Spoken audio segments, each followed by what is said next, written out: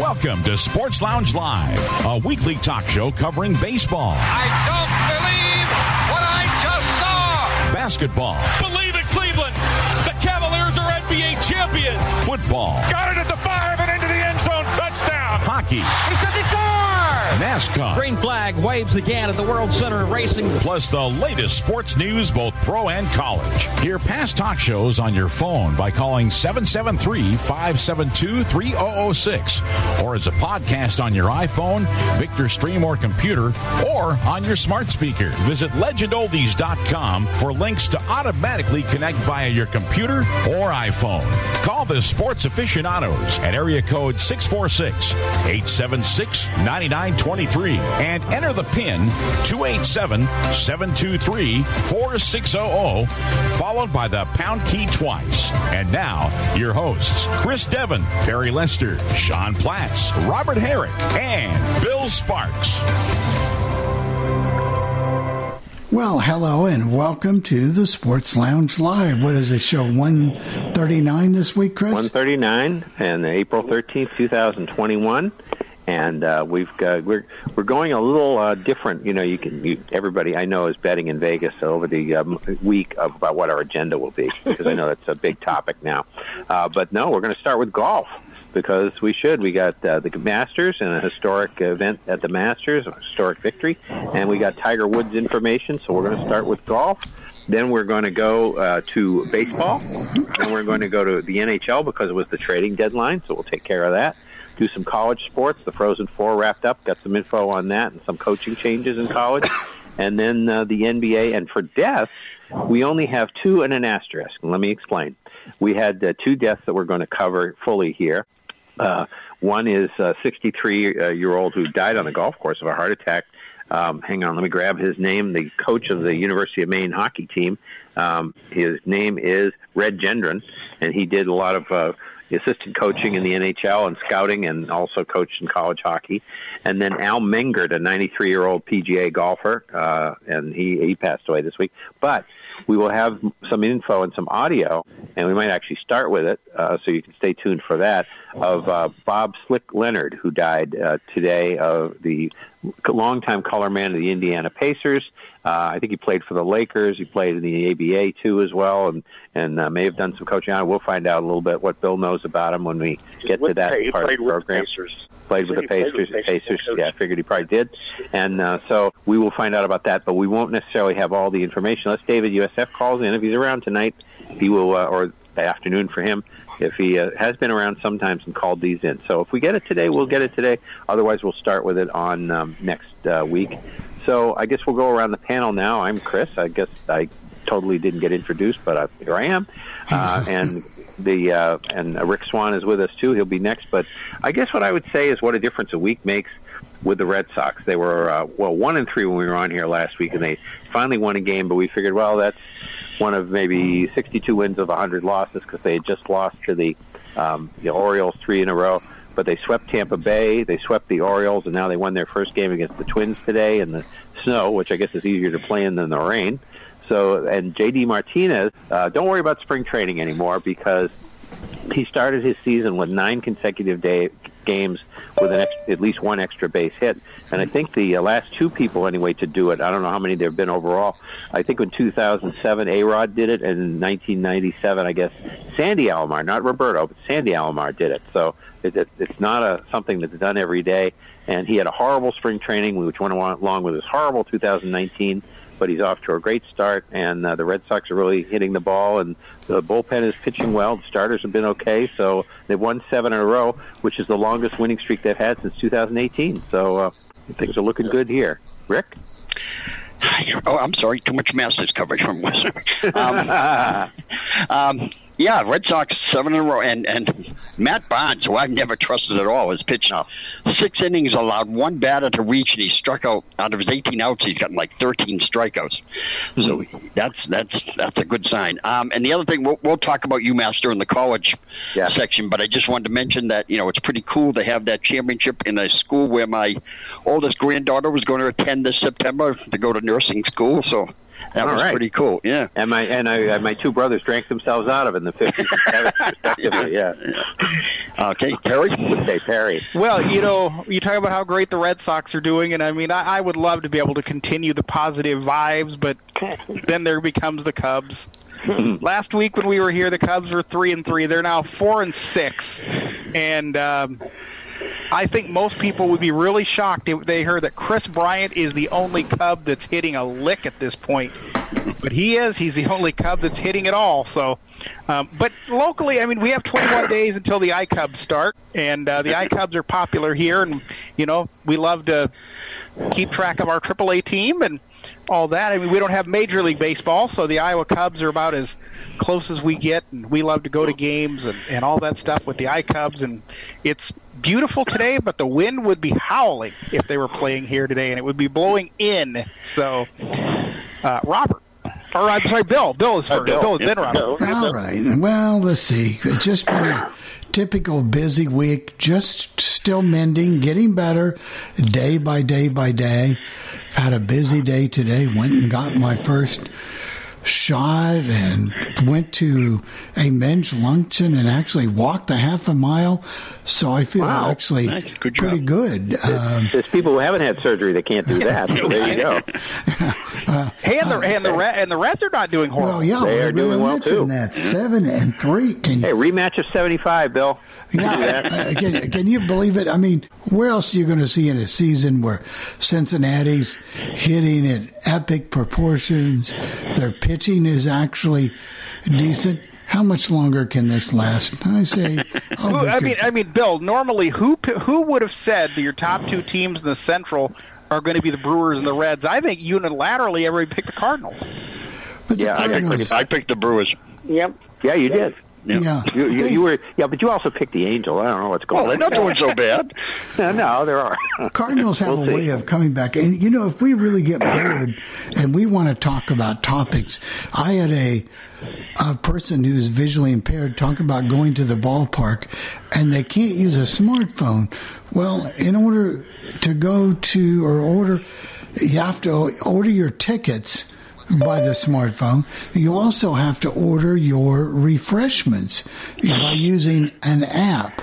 I think some might let you take a credit card to the thing, but you can't buy your tickets unless you pay more money to get them to send you paper tickets. So that's a good topic, Bill. I was listening to one of the Reds games, and you might have heard the same one. Remember when Jeff Brantley I think it was their first broadcast of the spring. He said he went down to get some pop and peanuts, and he brought his money down, and the lady, nope, we don't do that anymore. Don't do money. Got to use credit card. And luckily for him, he had it. But this person I know cannot use a smartphone, so they can't order their tickets, and they have to pay $50 extra. Wow. Yeah, that part is, I think, from team to team as far as ordering on their smartphone. Now, so a lot of places are going cashless, but I know with the Rangers you can go and down and get it, and but you have to have your credit card. And, I wonder if the disability organizations are going to get involved in that. I think they should. Yeah, they should. I would think so. Should. Yeah. Okay, Robert. Bill, congratulations on getting your first shot. I finally got my first shot set up. It's an act of Congress here to get that because they give you an 800 number to call, and then you have to wait online, and then when they finally come to the phone, they have to find out where you are, what county you're in. And they have to type all your information, and you have to answer a whole bunch of questions just to find out if you're eligible. And then it's a crapshoot on whether you can get a local place in your area or whether they want to send you 100 miles away.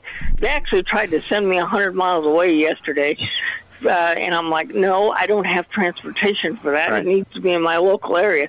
Robert, so maybe that's because you're an A's fan, not a Giants fan. It took a couple hours, but I finally got a place here locally, so I'll be getting my first shot in a couple of weeks. And as far as the A's go, they're 4-7. They're starting to hit, but their pitching has not come around, and they're in the process of losing today. So we'll see what happens.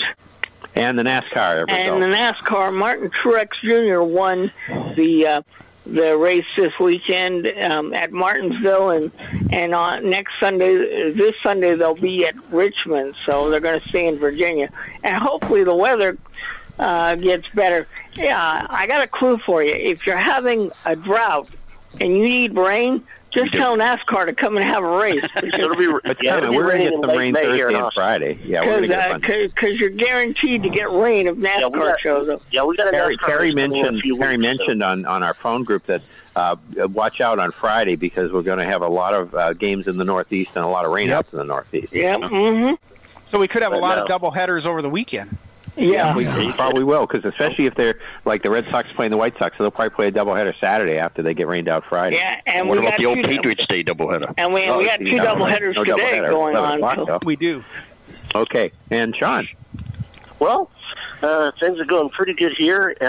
This week, of course, was Major League Soccer kicking off, and I'm not going to talk a whole lot of soccer, but I will let you know that we're now here in Austin, not as of starting this Saturday when they kick off. We won't be. Well, we haven't been officially, but I mean, there won't be the largest media market without a pro sports team anymore when they officially play, when they kick off Saturday. So I think now the largest one is Louisville, but the largest one that's never had a pro sports team is Riverside, California, because Louisville and Norfolk obviously both had ABA teams. So, and Louisville a long time ago had the baseball team that moved, Pittsburgh and all that, and but they did, Pirates, but I mean, so a little historic thing going on there. But anyway, we got a poll question that we're going to be talking about later this show, and I got this idea watching the Masters, and they played an old story that I've heard that's pretty funny, and and you got some good golf stories. So I started thinking about what some of your favorite sports stories or legendary stories or things that you've heard about different players, or maybe stuff you've heard an announcer tell over and over. What are some of your sports stories? And of course, you can call in and answer that along with any other topic by downloading the Zoom app or going to dialing 646-876-9923. Enter code 287-723-4600. Hit the pound key twice. You can do that, and then star 9, raise your hand, ask a question. And if you want to contact us throughout the week, send us a message at 773-572-7715. Do not mark the message private, or email us sportslounge@allthingsradio.net. So anyway, shall we get on to the historic events of the Masters? Yes, okay, and we'll talk a little about Tiger Woods, too. Of course, we were on the air not long after his accident on February 23rd, so we've got some follow-up information that day, but not long after, right, a few hours after. So anyway, first of all, we had Hideki Matsuyama won the Masters. He was 10 under par. Will Zalatoris, and I think he's a rookie, was 9 under par. Yes, he is. He's a rookie. He just got his cue card. So. Just got his card this year, He tied with Jordan Spieth for second, and then Xander Schauffele, I think his name is. Schauffele. Schauffele, okay. Schauffele, okay. Yeah, Xander Schauffele. Okay, so anyhow, that was the Masters, and I don't know now, since I didn't watch it, I know that he went into Matsuyama went into the day with a 4-stroke lead. Was he really ever threatened? Or not? Yeah, because on 15 he made a fatal mistake and put his tee shot in the water. But luckily he was able to recover, and then Schauffele, who was in second place at the time, made the same mistake on 16, and he did not recover, and that's how Zalator wound up in second by himself. And Matsuyama wasn't even in top 2 or 3 going into Saturday, which, moving day, they call it. Going into moving day, Justin Rose was taken over, and now Justin Rose had a bad day Friday. He, kissed Saturday, but they had a rain delay, and Matsuyama just came out of nowhere. And as soon as they had the rain delay and they came back, he took over the golf course, and the tournament was basically his after that. And he is the first Asian player, not a golfer, to win any major, not just a Japanese. He's the first Asian golfer to win any. Vijay Singh never won it, huh? He won no, it. He never won. He never won a major. No, he never won a major. And I think, but yeah, he's the first Asian. Now, Vijay Singh, I think, was Asian American though. Okay. Yeah. Oh, all right. I didn't know that. Yeah, this guy, I'm saying front. So even if Vijay Singh lived here. This is the first guy that plays on the Asian tour, the Pacific tour, and some on the European tour. But he's the first one that's still an Asian. Like I said, first definitely in Japanese history to win a major. He's got a house in Japan, and he's also got one in Florida. So all of the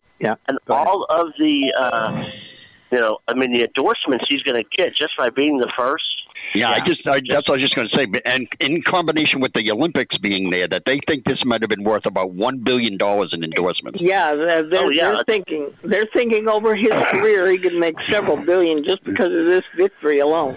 Well, it's really symbolic that the two people they had starting the Masters, and David, USF, thank you again for putting that into our phone group, because we had Lee Elder, the first black Masters player.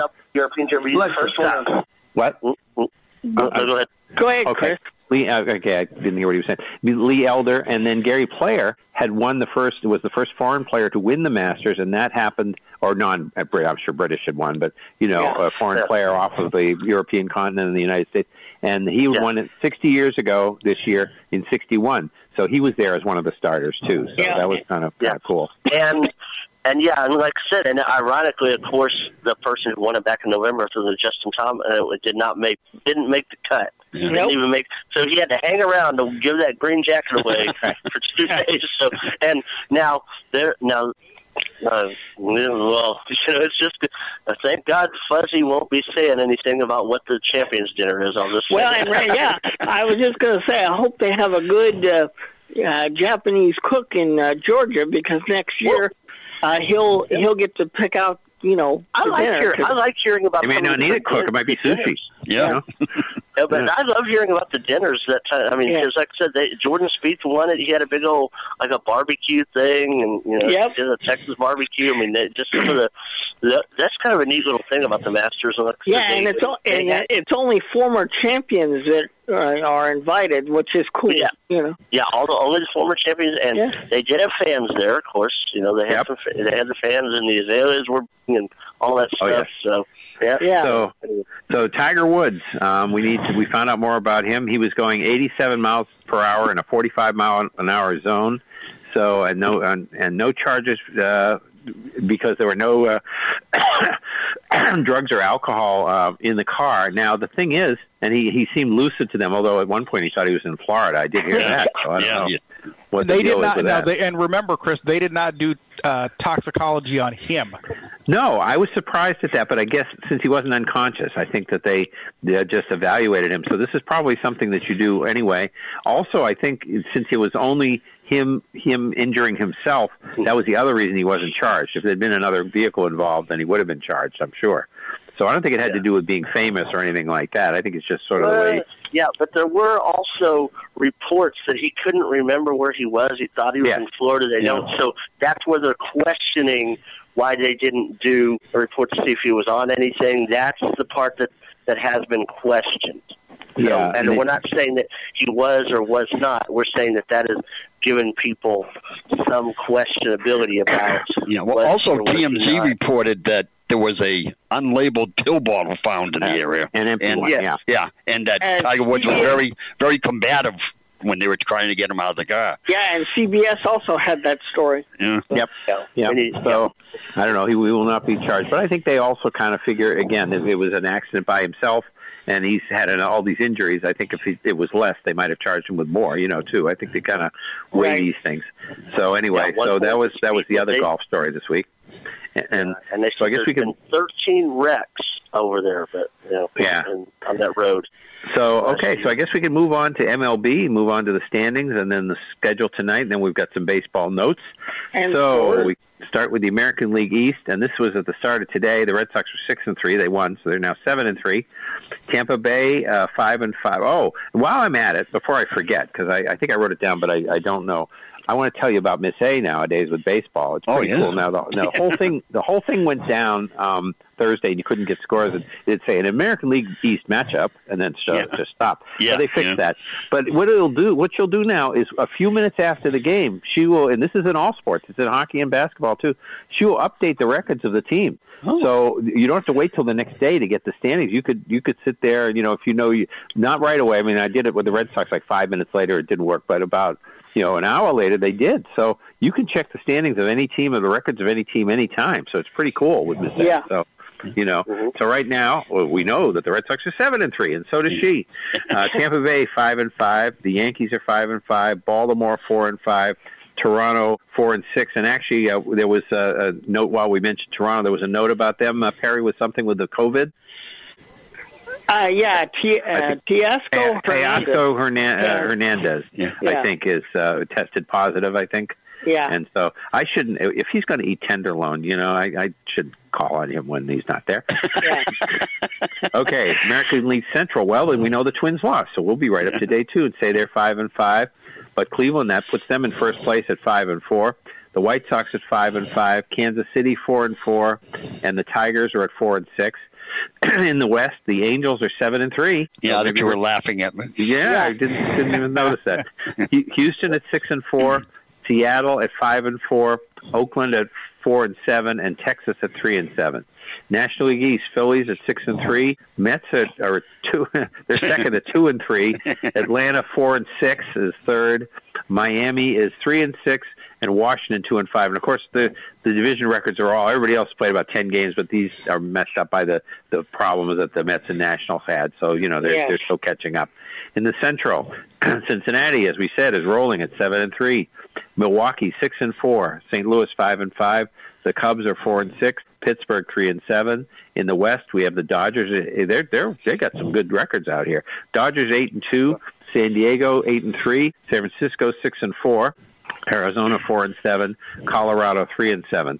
So for today's schedule, we know that the Red Sox. That's right. That's where Perry was. He was probably getting us some scores. Yes. The Red Sox. Well, we took care of Teoscar Hernandez anyway. So anyway, the Red Sox won 4-2 today over the Twins. And then we have games going on right now. Do we not, Perry? A couple of them? We do. Well, we have 3 of them. We have the A's Diamondbacks. That is 5-5 in the 7th. Yeah, Jed Lowry just tied it up with a 3-run home run. Okay. The Mariners are leading the Orioles. This is game 1. It is 4-3 in the middle of the 8th. And that, of course, with the new rules, that is an extra inning. So this is 4-3 in the 8th.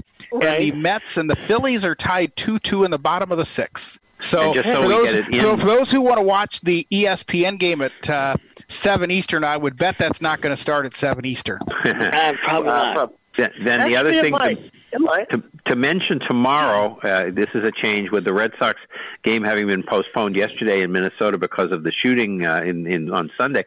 They ended up moving. They're going to have a doubleheader tomorrow. However, it's still going to be at 2:10 Eastern because they didn't move it up. I don't know why, because we still have the curfew, I think. But the reason it is, Chris, is because with only playing 7 innings theoretically, you would figure they would be able to get that in time.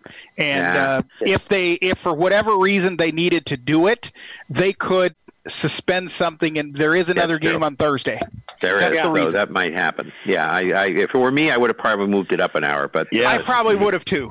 Yeah. So anyway, that's going to happen tomorrow. Okay, continuing with today's schedule, we had Oakland, Arizona score for you. 6:35 San Diego at Pittsburgh. 7:05 Seattle at Baltimore. Well, that's the doubleheader. That's doubleheader. So yes, that's right. At 7:07 the Yankees at Toronto. 7:10 Texas at Tampa Bay, and then we will have the Phillies Mets second game. Right. We'll at 7:20 Miami at Atlanta. Excuse me. 7:40 the Cubs are at Milwaukee. 7:45 Washington at St. Louis. 8:10 Cleveland is at the White Sox.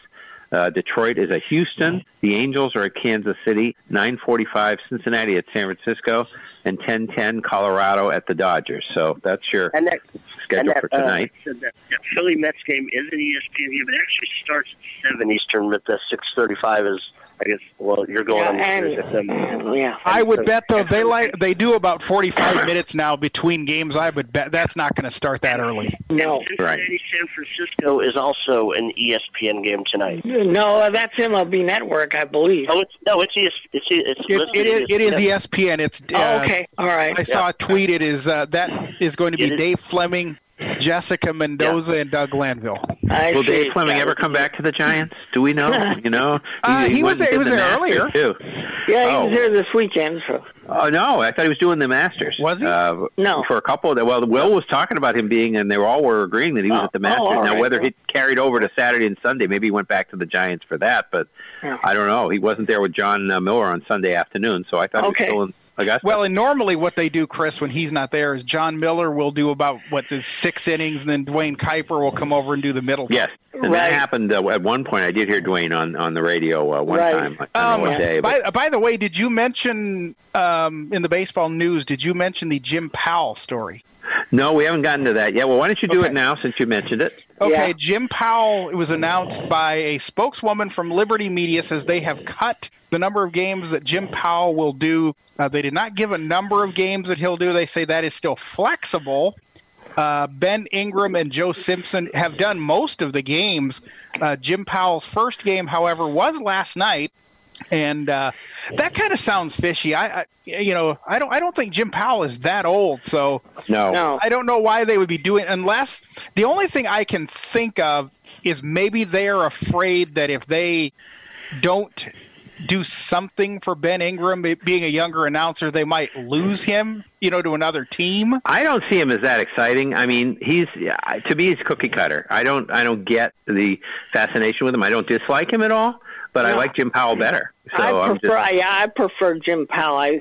As far as I'm concerned, they could lose. I would think if you wanted to do something, and I don't think he's what I would say is incredibly old, but if you wanted to do something, maybe you would somehow make it to where you cut games.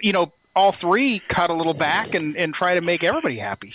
Yeah. I don't know. Well, of course they want a player in the booth, so there's that with Joe Simpson. So Mike Scioscia is going to be manage the U.S. team in the Olympics for 2021 Olympics, of course. Yeah. And then they're going to be from if they make it, they'll be from July 23rd to 8/07. The baseball tournament is later on. I think it's the 28th to the 2nd or something like that. I think they're saying.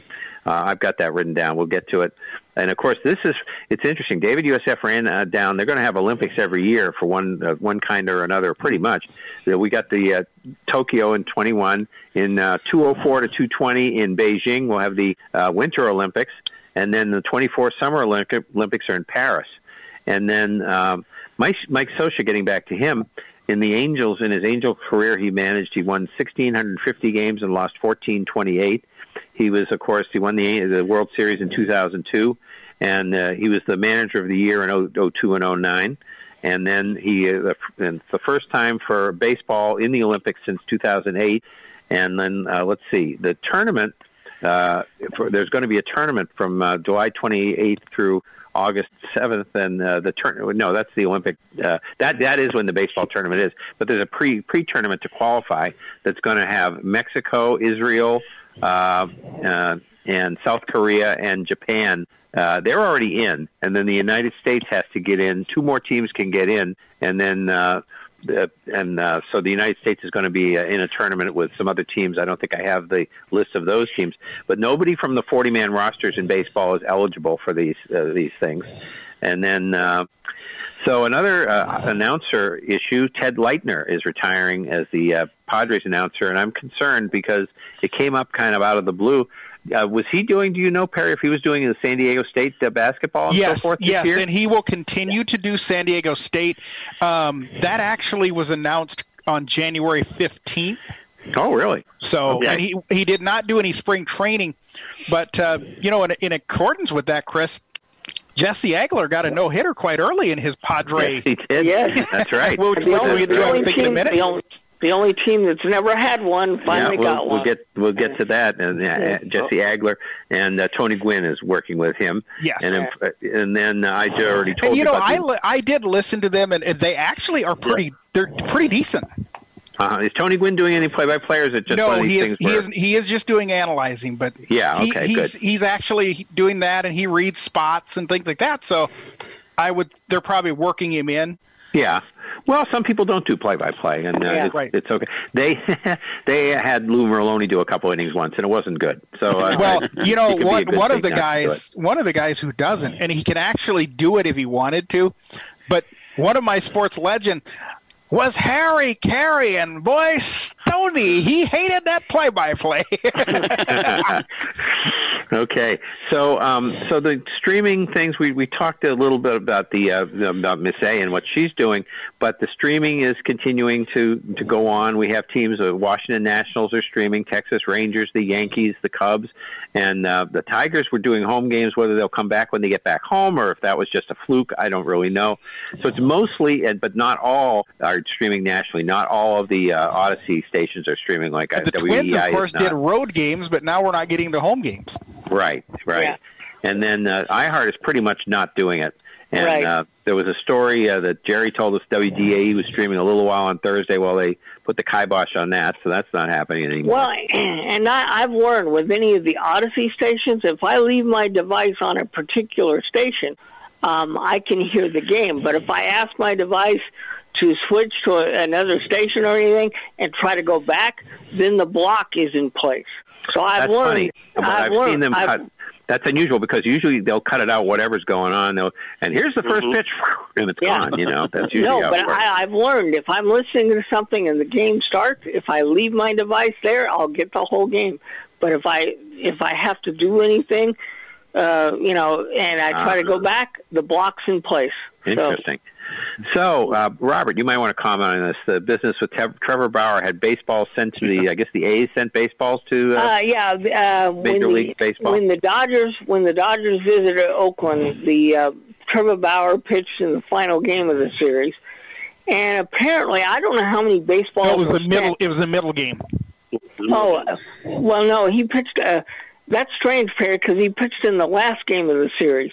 The Athletic article said it was a middle game, but that's kind of irrelevant to the story. But anyway, I don't know how many baseballs were sent, but apparently they have found several baseballs that had a sticky substance on the ball. So they have sent I don't know how many baseballs to the MLB headquarters for them to be analyzed. I never got a number of how many balls or anything, and I don't know when we're going to get the results of that. I don't either. The Athletics said several balls. Yeah, and fans even turned in foul balls that they collected during the game. They turned them into the A's, and the A's apparently shipped in a big crate to MLB headquarters. So that's no good. That's a bad chain of custody there. Yeah. Yeah, right. Oh, yeah, we had chain of custody that time with the what was it? O.J. Simpson trial. Yeah, well, there's that, but didn't one of the guy from the Brewers, Ryan? Ryan Braun. Remember that? Yeah, that's right. Okay, so Joe Musgrove is the guy who pitched the no-hitter for the Padres after 82,006 games. The last team 8,206. Yeah, what did I say? 82,000. Yeah, 8206 games. Yeah, and the thing is that they had never had a no-hitter. They were the last team to get one. Everybody else, even teams that have been around less than they have, had no-hitters. And they, and there's also the first no-hitter at Globe Life Field, but they haven't played a whole lot of games there, just the ones from Texas last year and a few games this year. Right. And he had 10 strikeouts in that no-hitter and beat Texas 3-0. Don Orsillo got excited. I heard the call. Yeah. He was roundly criticized when it was his second, his first game, actually, when Hideo Nomo pitched a no-hitter here. And there's a no-hitter for Hideo Nomo. That's about all he did. And people were yelling at him for months about that. Yeah. So he did not make that mistake with the Padres the other day. So, okay, let's see. And the Dodgers gave out their rings before the Thursday game, the opener of the season, and they also announced on Thursday that the Lakers will give out their rings before their last game of the regular season on the 12th of May. So, this is, of course, California just started to have fans in the stands in April, so that was where they were able to do that. Did you hear about the boxes those rings came in? Oh, yeah. No. What's up with that? And I don't understand technology, but somehow when you open up the box that the ring comes in, the top of the box becomes like a TV screen and shows I think it was like a 20-minute highlight. And I didn't get whether it was a highlight of just the Dodgers or that individual player or what, but it's like a 20-minute highlight film on the box. It depends on the role on your team. If you were like Mookie Betts, it's all your personal highlights. If you were a bench player or something like that, you got highlights of the whole team. And the interesting part about that is they gave a ring to David Price, who opted out last year, didn't pitch at all. And he's decided because he said, I didn't earn this, I didn't pitch, I wasn't on the team. Right. He's decided to sell his ring and put the money, donate the money to various charities. That's nice. But he also, one of the good things, and I'd have to say this, and I mean, he did some good stuff here, but I have to say, he kept him out of the locker room. He didn't cause any trouble, and so that's good because generally, he's caused some trouble here, as we know. So normally now teams frown on selling your rings. Yeah. Well, apparently he when the Dodgers told him he was going to get a ring, he apparently told them, he said, I didn't earn this, so this is what I'm going to do. And apparently they've given him the okay to do that. Yeah, so, and the other thing he could do, and I'm not saying he's going to do it this way, he could do it through the Dodger Foundation or something like that. He could. Yeah. So that would be fine. Yeah. So I had written down about Craig Driver, the Cubs first base coach. Hold on, Chris. Now, I think we're way past. Let's go ahead and we'll come back with the Cubs. Let's get our break. Okay. And then we'll come back with the Cubs. And then, Jerry, I do see your hand is up, so we will get to you and we after have the some break. other baseball stuff. Yes, too. after the break. Oh, yeah. Keyboard Cat, Hamilton the Pug, and Toast Meets World. These are some of the internet's most beloved pets. And they all have one thing in common. Their stories started in a shelter. Start your story. Adopt a dog or cat today. Visit theshelterpetproject.org to find a pet near you. Training that pet to play the keyboard, that's optional. Start a story. Adopt a shelter or rescue pet today. Brought to you by Maddie's Fund, the Humane Society of the United States, and the Ad Council. Okay, what are you wearing right now? Nothing. That's right. So Mommy's going to teach you how to dress yourself. Underwear always comes first, name tag at the back, then pants, then shirt. Get the first button in the right hole or you have to start all over. Socks going first, then shoes, right on right, left on left. With shoelaces, just take the ends, cross them over, switch the loops, the rabbit goes down the hole, pull tight, and you're left with bunny ears. Got it? Why are your pants on your head? Most parenting is hard to do in just 2 minutes. But 2 minutes twice a day making sure they brush their teeth is easier, and it could help save them from a lifetime of tooth pain. Visit 2min2x.org to find out more. A message from the Partnership for Healthy Mouths, Healthy Lives, and the Ad Council. How's it going? I'm having a stroke. Are you going to shake my hand? I'm having a stroke. Wow, you're not even moving your arm. I'm having a stroke. When someone is having a stroke, they may not be able to say it with words, but their body language will tell you loud and clear. Look for FAST. F, face drooping. A, arm weakness. S, speech difficulty. T, time to call 911 immediately. Know the sudden signs. Spot a stroke fast. Visit strokeassociation.org. Brought to you by the American Stroke Association and the Ad Council. The storks are bringing me a baby brother. We can do this together. All right, let's go. Storks know how to keep kids safe. Do you? What? Oh my gosh, you don't know. I know. You don't? Oh man, you laugh when you're uncomfortable. No. Making sure your child is in the right car seat is one of the steps to safer travel. I will rock this. You will rock this. To know for sure that your child is in the right car seat for their age and size, visit safercar.gov/the right seat. Cool. Very cool. Brought to you by the National Highway Traffic Safety Administration and the Ad Council. And we are back. So, Chris, if you want to begin with the Cubs information. Okay, well, I forgot to mention about the Cubs that, and you had brought this up, Victor Caratini, who caught for the Cubs last year, caught the last no-hitter that was pitched, and he caught this no-hitter for the Padres this week. So he caught one against Milwaukee last week with, what was his name, Alec Mills. Alec Mills. Yeah, and he pitched a no-hitter last year, and then Caratini. And this is the first time anybody has caught consecutive MLB no-hitters with two different teams. So that's kind of an interesting thing. And so the Cubs, Perry, is starting to get a little COVID issues here. They are Craig Driver, their first base coach, and Chris Young, their bullpen coach, has it. And then there are other players that are also affected by this, you said? There are Brandon Workman, Dan Winkler, and Jason Adam, who are all pitchers. And then today, we learned that Matt Duffy has been placed on the list. Okay. Now, David USF did an interesting thing. He sent us, we were talking, and he mentioned that the Dodger Stadium is the third oldest stadium. And he ran down the stadiums and when they opened the top 10. It's kind of interesting how long they've been around.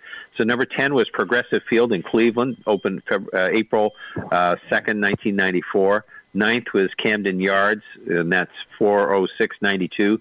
8 is Guarantee Rate Field, which is the old Comiskey Park, the new Comiskey Park, but the last of the old-style ballparks. It wasn't one of the modern, new-style like Camden Yards. That was April 18th of 91. 7 was Rogers Center, a.k.a. Sky Dome, June 3rd of 89.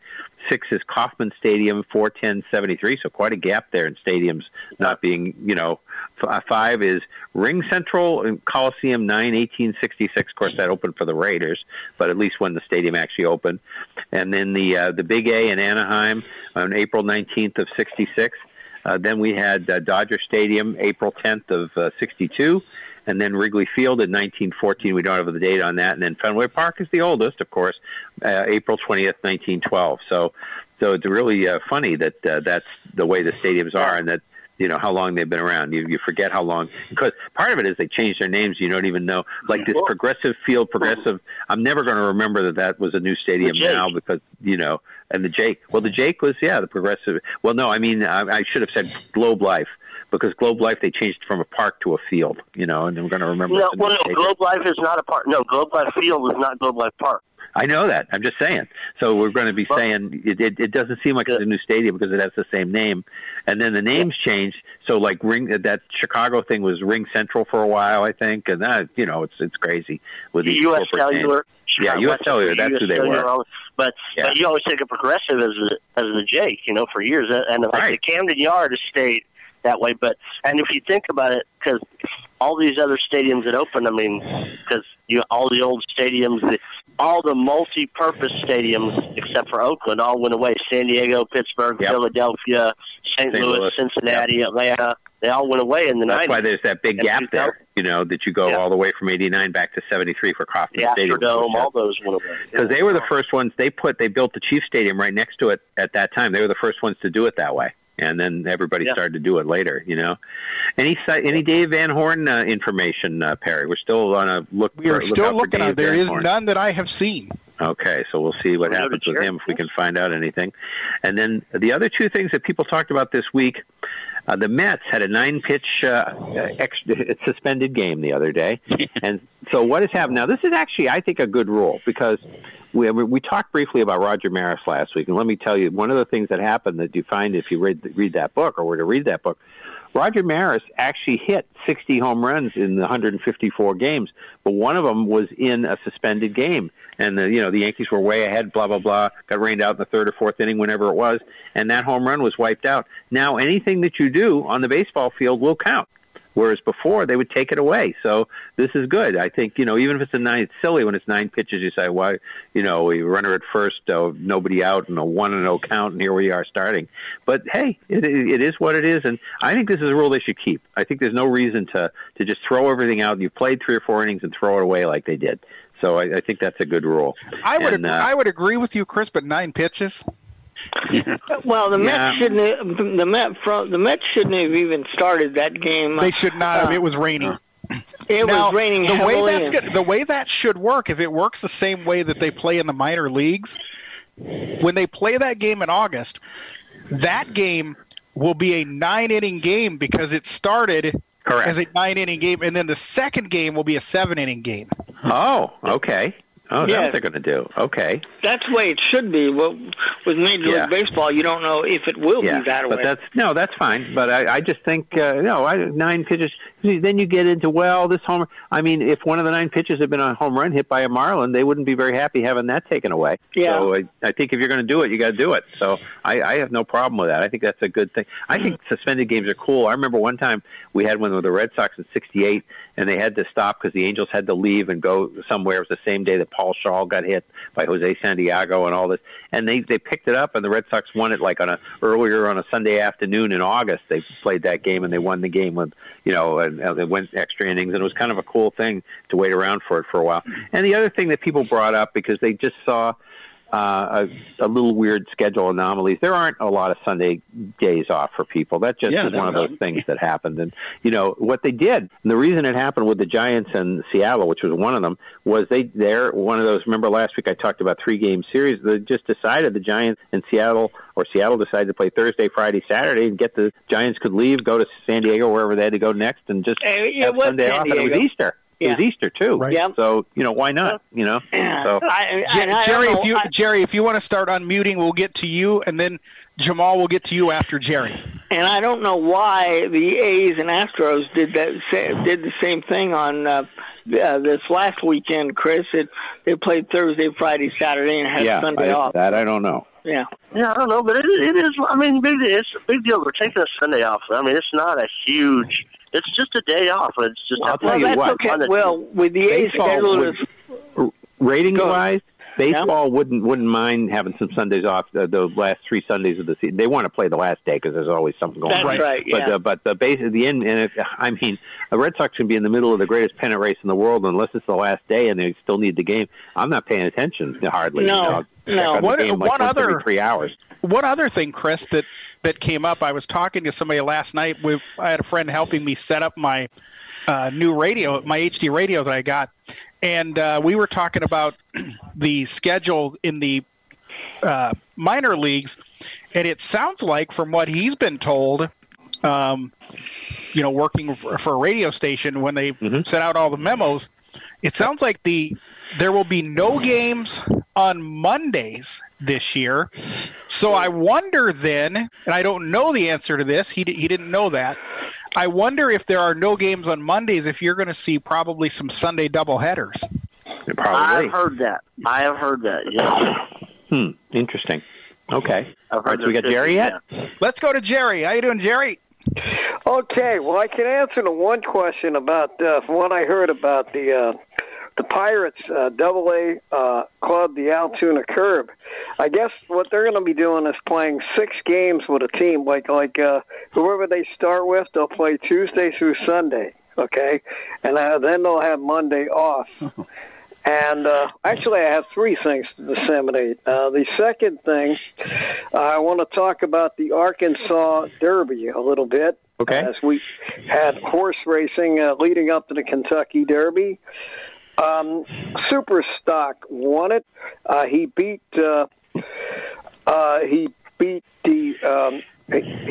undefeated horse whose name was no longer undefeated. Yeah, that's right. No longer undefeated. Concert Tour, his name was. Okay. And Cattle River was third. They were neck and neck. It was a good race. I mean, that worked out too good. So the Superstock is one we want to probably start looking at for the Derby. Yeah, Superstock, and then there's one that won in the Santa Anita Derby a couple of weeks ago called Rock Your World. Okay. That's another one we want to look at. And thirdly, turning to broadcasters, this is the anniversary of the death of Harry Callis. Oh, yeah, that's right. Okay. And I'll never forget that day. In 2009, Easter Monday. Todd mentioned that last night on the Astros broadcast. You mentioned about his dad. anniversary was losing his dad tomorrow, which is today now. But by the way, we can update a couple of things. The Mets game is 2-2 now in the 8th. Okay. And the A's are leading 6-5 in the 8th, and the Mariners did win 4-3. Yeah. Okay. Who won 4-3? The Mariners did beat the Orioles. Mariners beat the Orioles. Okay. Jamal, if you want to unmute, we will get to you. Yeah, real quickly though on that makes sense what Jerry said about the 6-game schedules, because in minor leagues, AA and AAA, they play 144 games, so that would make sense. Well, this year it's going to be 140. Okay, 140 some. Yeah, okay. Normally, you're right though, Shady. Normally it's 144. Which is not divisible by 6, so that won't work. Right. No, that won't work. Another baseball note to pass along: Josh Reddick has signed with the Arizona Diamondbacks of the minor league deal. Jamal, how's it going? All right, I'm at home this time. I'm not on. Okay. I'm sitting at my desk facing the window. Okay. Okay. On a nice sunny day here in the Chicago Southland. With all that with all that being said, a couple of things about baseball. First of all, about the White Sox and their vaulted bullpen that everybody was talking about. How great these guys are. These guys have turned out to be, and I understand it's 9 games in, but these guys are beginning to be a cluster. And I'm being nice about it. You are, Jamal. Good improvement over the last 137 shows. They're blowing games. And I'm like, this is a great bullpen they got? Really? Jamal, anybody who tells you that they know what a bullpen's going to do is blowing smoke. Unless you're Mariano Rivera or Bruce Sutter or, Lee Smith or you name them, for 4 or 5 guys in history, they're going to be there and they're going to get it done. The Tom Brady's of closers. Other than that, you got no clue. The middle guys, the 7th inning, the 8th inning guys, Red Sox bullpen looks great, and everybody said, their bullpen's not going to be good. So, and it's only, again, 9 games like we're talking about, so who the heck knows? Overall, we may be saying the opposite by Labor Day, but I'm just saying, nobody knows. Nobody knows. And that's the problem is not with the closer, it's with the middle guys, getting to the closer. It often is. Yeah, well, yeah. And then I want to talk about this cockamamie god-awful rule about putting a runner on second base. Oh, I love it. I love it. I like that about as much as the coronavirus. that needs to be that needs to be vaccinated out of Major League Baseball. Really, Rob Manfred, he ought to be flat for a lot of. Well, no, I'll tell you what. I don't think I got to say this because it hadn't happened. It was last Tuesday night, and I hadn't paid hardly any attention to the Red Sox. They were terrible, and I didn't really care about the outcomes of postseason. They didn't do it, and they're not going to do it. I don't think in the postseason this year either. But it really gets your attention. It's it's almost like in hockey having a breakaway when the overtime starts. So you've got somebody on there. It's happening for both teams. It's not charged. The run is not charged to the pitcher or anything like that. And it gets your attention, and you've got to pitch out of that. And so, pitcher does get a loss, though. Yeah, the pitcher gets. Oh, okay, all right, that makes sense. I guess in a strange sort of way, because I guess you have to give them a win and a loss somehow. But the thing is, I don't mind it, and it created a game. Let's see, what was it? 3-3 on Tuesday night, and we ended up with it 6-5. Red Sox finally won it, and coming from behind to win 5-4 in the 12th, which meant people were scoring almost every inning. You get so many times if you get a 17-inning game. The reason it's 17 innings, and so number of 14 Red Sox have been retired by A's pitching or whatever, and that's why it goes to 17 innings and it gets boring. Yeah. The thing I like about it, and I don't even know if I'd like the rule or not, but the thing I do like about it is that you're into a situation where you have a little strategy, whether you're going to move the runner over or not, which we just don't see anymore. Right. No. Yeah, it could create a little more premium on bunting. I'm not crazy about it. Yeah, I'm not. But I guess what I would like to see is if you're going to do it, maybe instead of starting it, as soon as the actual, maybe let them play 2, possibly 3, and then do it. Well, you could do that. That'd be like a shootout. That'd be analogous to hockey with the overtime and then the shootout. Right. Yeah. I equate this to like college football. After the second overtime, everybody has to go for 2. Yeah. Right. Go for 2 after that.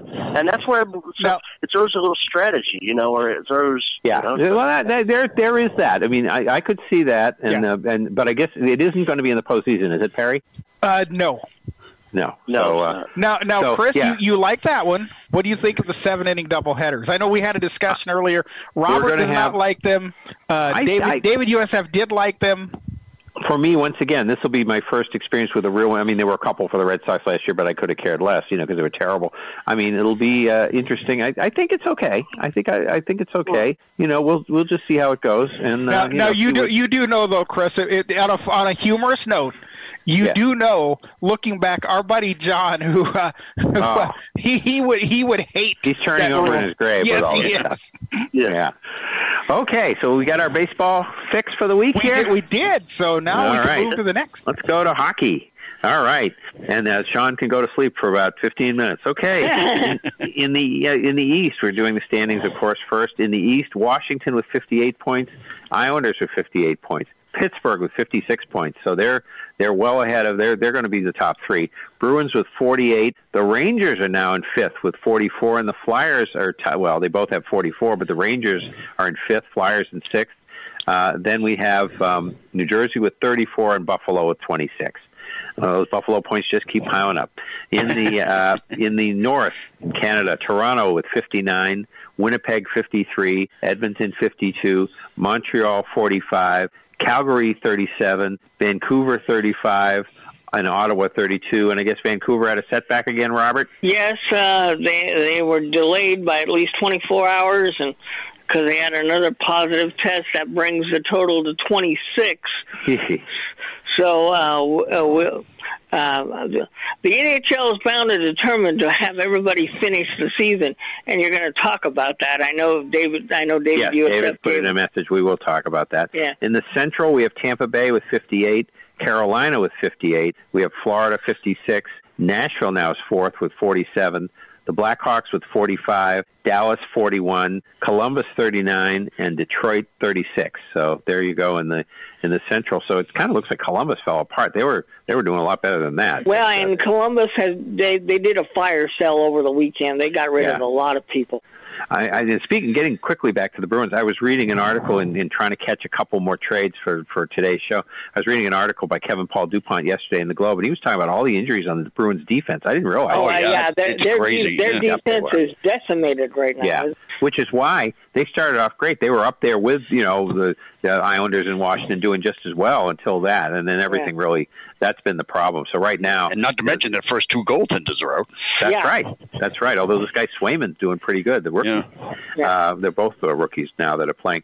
And in the West, we have Colorado now leading with 62, Vegas 58, Minnesota 51, St. Louis 44. Now St. Louis had a kind of a comeback. They were like in sixth. Now they're in fourth.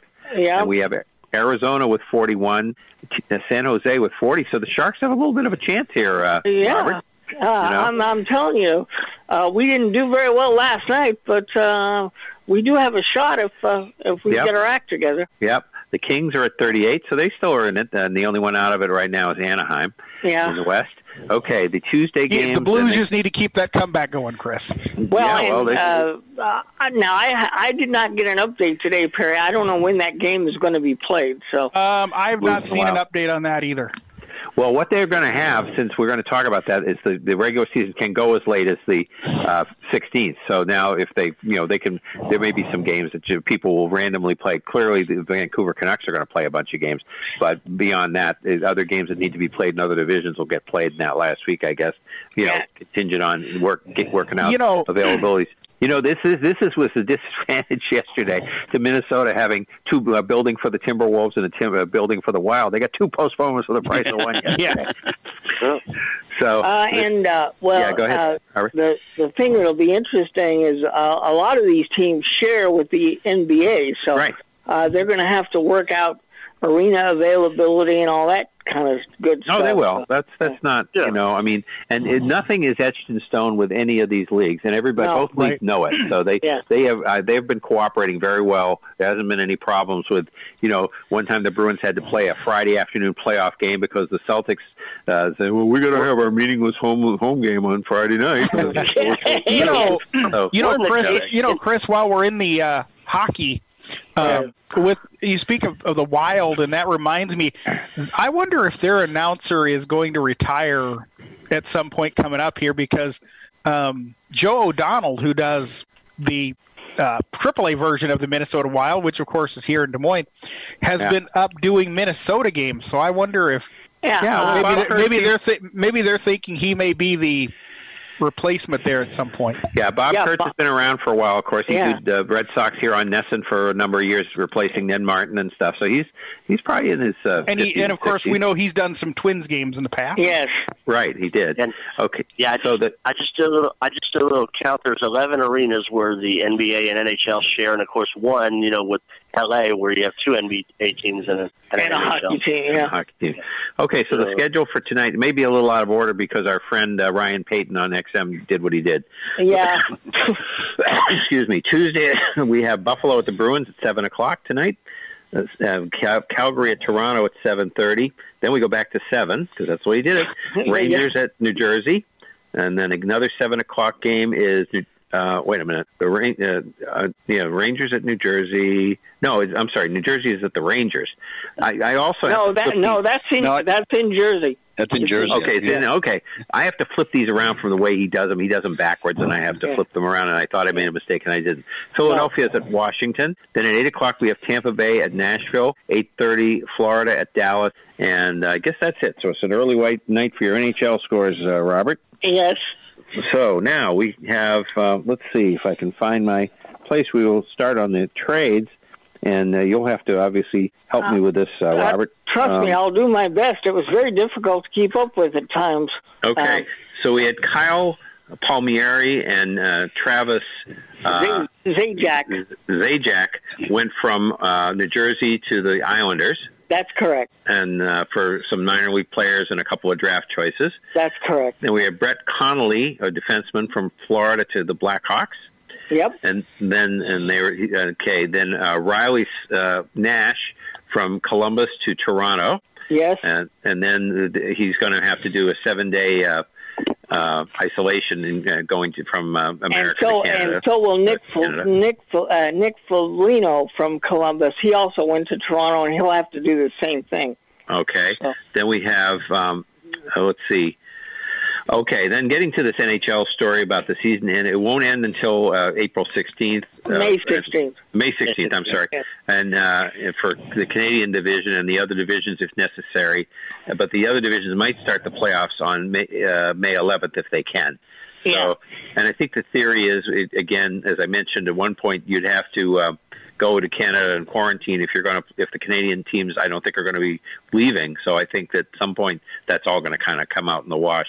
I think they said right now the way it looks, the last playoff game would be July. Did he say July 9th? July 9th? Did he say? I think it was the 9th. Yes, I think so. And I believe that's around the All-Star break in baseball, if I'm not mistaken. That's right. That's the weekend before. The week, because the 9th will be a Friday or Saturday. Okay. So. All right. Friday, Friday, not to be Friday, so it's right. But all this is fluid. I mean, hey, you could have another outbreak and delay everything again. Yeah. So there's 54 NHL games postponed. I wonder how they've done compared to the NBA. I think they've done a little bit worse. The NHL had a lot more games postponed than the NBA had. The NBA's probably, I'm going to guess they've had about 30 in the NBA, but I'm just saying, I don't know. And there've been 8 Vancouver games so far. And they could be more added. So yeah, and they haven't played since March 24th. Wow. Yeah. Okay, Mike Riley went from Ottawa to the Bruins, and he's a defenseman. And as I said when I reported that, Chris, I don't know anything about him. So yeah, well. Mike Riley, he's got to be good. He's an Irish guy. They'll love him, especially if he fights. The only Mike Riley I remember, Chris, is an Iowa Hall of Fame football player. There you go. Okay. Then we had Taylor Hall from Buffalo to the Bruins, and apparently, and I read about him, he really hasn't done much this year. No. Two goals. Matter of fact, he has not done anything really since 2018 when he won the MVP award. When he played with the Devils. And this guy has bounced around from team to team to team, and I don't know whether it's him having work ethic issues or attitude problem or what, because he's a very talented player. If somebody could figure out how to get everything out of him, the Bruins got a steal, in my opinion. Well, he's saying all the right stuff. He's always wanted to play in Boston, and he loves the fans and all that. Yeah, evidently that's true, because I guess he had a no-move clause in his contract. And I guess he mixed a few trades that would have gotten Buffalo a lot more because he wanted to come to Boston. Okay. Yeah, and apparently he almost signed with the Bruins before he went to Buffalo. But apparently Buffalo met his price and Boston did not. Yeah, and he's a free agent at the end of the year, so it's a rent-a player. So we'll see how, if it doesn't work, it doesn't work. And he's already told the Bruins this is where he wanted to be. He'd like an extension, and Yeah, well, if he's willing to take on, if he does does well, and he might get a hometown discount, and they'll work it out, and we'll see. Yeah, I mean, he's a former MVP when he played for New Jersey. So. This guy is a very talented player, but I don't think teams have ever been able to get enough out of him. No, he's a coach killer. He's hurt a lot of coaches. So Bruce Cassidy, watch out. And Curtis Laser, I guess is the way it's pronounced. Curtis Laser. Curtis Laser. Okay, and he's coming, and he was traded. Anders Bjork went to Buffalo, and a second and 21, and I guess that's it. Oh, and Buffalo's also paying a lot of Taylor Hall salaries. Yeah, they are. Yeah. Oh, this is pretty cool. Yeah. Okay, Toronto got David Riddick, a goalie from Columbus, from Calgary. Calgary, I'm sorry. Yeah. For a third in 22. And then Jeff Carter went to Pittsburgh for a conditional 3 in 22 and a conditional 4th in 23. That's correct. And then let's see, he played in Philadelphia from 05 to 11, and then 39 games in Columbus, 11 and 12, and then he's been with the Kings since and won 2 Stanley Cups there. Yeah. So, and then I had one last one that I stuck on my standings here. Mantha, what's his name? Robert Anthony Mantha. He went from Detroit to Washington, right. And Verona was one of the names of the players, and I can't pronounce his first name. And Richard Panik was another player that went to the Red Wings, and they also gave up some draft choices. The Sharks traded their backup goaltender Devin Dubnyk to Colorado, and they got some. They got a defenseman, Greg Patterin, in return, and some draft choices. And they were also involved in some minor deals to help out teams salary cap-wise, because apparently the Sharks have a lot of cap space.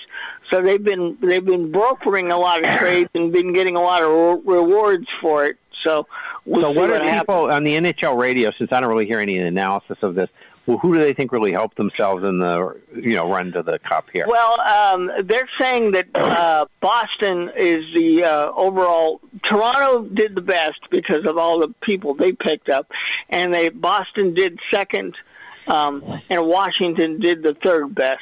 Okay. So we'll see how that all shakes out. Yeah. Okay, so for college sports, we have a few things here. Arizona fired Sean Miller.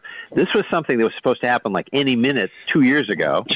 This was back when the FBI probe was just getting started, and it didn't happen. And I don't know how he survived the other couple of years he did, but he finally was fired. So it was not a good month or so to be in the Miller family. No. No.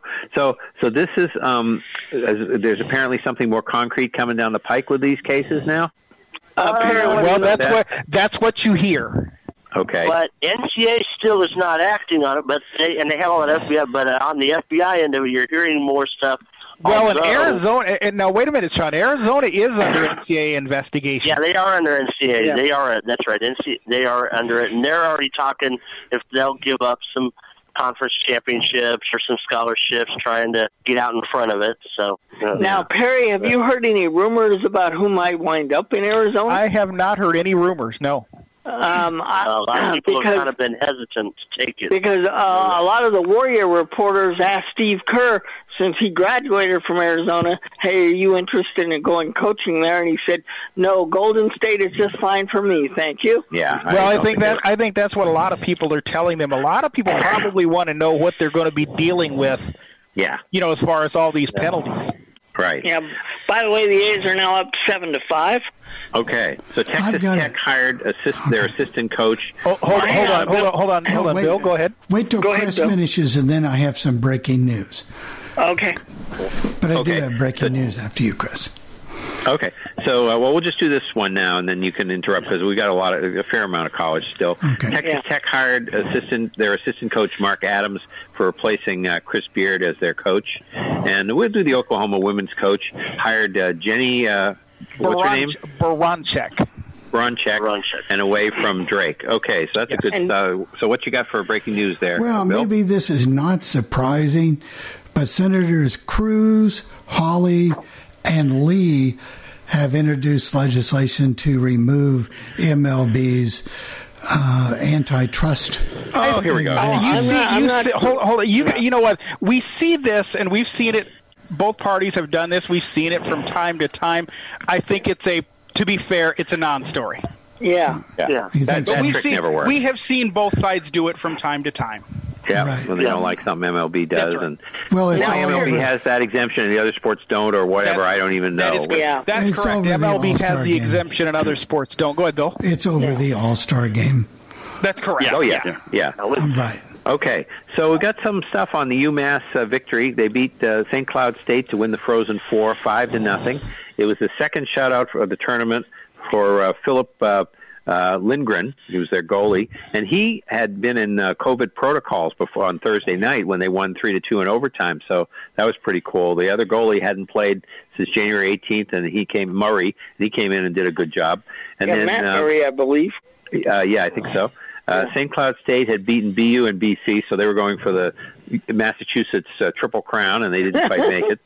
And the first Big East Hockey East team to win it since Providence in 2015. And then the NCHA had won the last ones, including the last two from Minnesota Duluth. And Greg Carbo is the UMass coach, and he came in 2015, like 5 years ago, and it was a really bad team. I think they only won 9 games.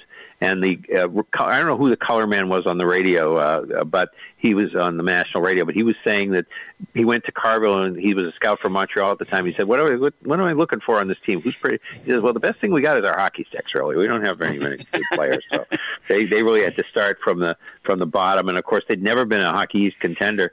The BC, BU, Providence, Maine and New Hampshire back in the day, they were the Hockey East teams that you had to watch out for. UMass was like, oh, good, we get to play UMass. So they've really done a lot in the last 5 years. Just wanted to mention they have the coolest alumni slogan that you hear on their games. You were, you are, UMass. I think that's really cool. Yeah. And then the third, that's their third championship in any sports. The women's lacrosse team won it in '85, and Perry will remember they won the 1AA football in 1998 with Mark Whipple. That's correct. And then they lost last year in the championship game to Minnesota Duluth. And the last, 3-0. And then they were quarantined since August, which I guess is typical of most college teams, had to quarantine since August to really get a season off the ground. And they couldn't see their families. They started to in their regional in Bridgeport, but that was the first time that they were able to even see them at all. Let's see, and what else do I have? Then there was a little history that David came up with. The UMass hockey team started in 1908, and they were they weren't there from 39 through 47. And I saw in the Globe they used to play outside for all these years until 79. Then gone again 51-52 season, then gone from 79 until 93, and that's when they built their indoor arena. So I can see why it would wreak havoc with playing hockey out on their pond. That was kind of crazy. And then let's see. And then David found, like he did for basketball, the NCAA hockey championships. The tournament started in 48. Michigan won it in 48, and the last title they won was 98. So Michigan has won 9 of them. Denver 8, North Dakota 8, Wisconsin 6, BC and BU and Minnesota have all won 5, and then Lake Superior State and Michigan State and Michigan Tech have won 3, and then let's see. Minnesota Duluth with 3, and then with 2, Colorado College, Cornell, and Maine, and RPI. So that's sort of your history on the hockey. Next year, the Frozen Four will be here in 23 in Boston with fans and everything, I hope. 24 for Tampa Bay, and then St. Paul, Tampa in 23, I'm sorry. St. Paul in 24, St. Louis in 25, and Vegas in 26. So they've got that all set up. So that's it for any other college. One other thing, Chris. Yep. I know Bill had talked about the MLB thing. We had something in the Senate yesterday that there was actually no objecting to, and it was unanimous. Senators Cruz and Cornyn put a motion on the floor recognizing the Baylor basketball team for winning the NCAA tournament, and nobody objected. Isn't that cool when you can have something, no matter which party it is? Isn't that cool when you can have something that nobody objected to? Nobody objected to that one, but nobody objected to that. But I mean, somebody's always got a reason to object to something for something. I have a couple other. Go ahead, John. One other quick story.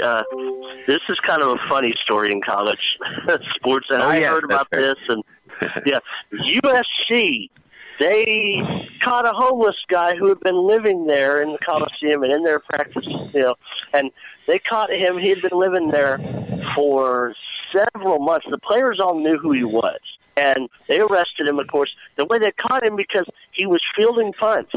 That's how they busted him. So he had been living there in there in fielding punts. He'd been there for almost a year, and they know who he was, and so. He was just this little guy, right? Like 5. He wasn't the football player size guy at all. He was like normal sized guy, and the players all just knew certain coaches, but I guess some management people, some athletic director people saw it, but a lot of people, they just overlooked it. Like, oh, he's there. Who is he? Is it, he went over, but he was just living there in the stadium, living there.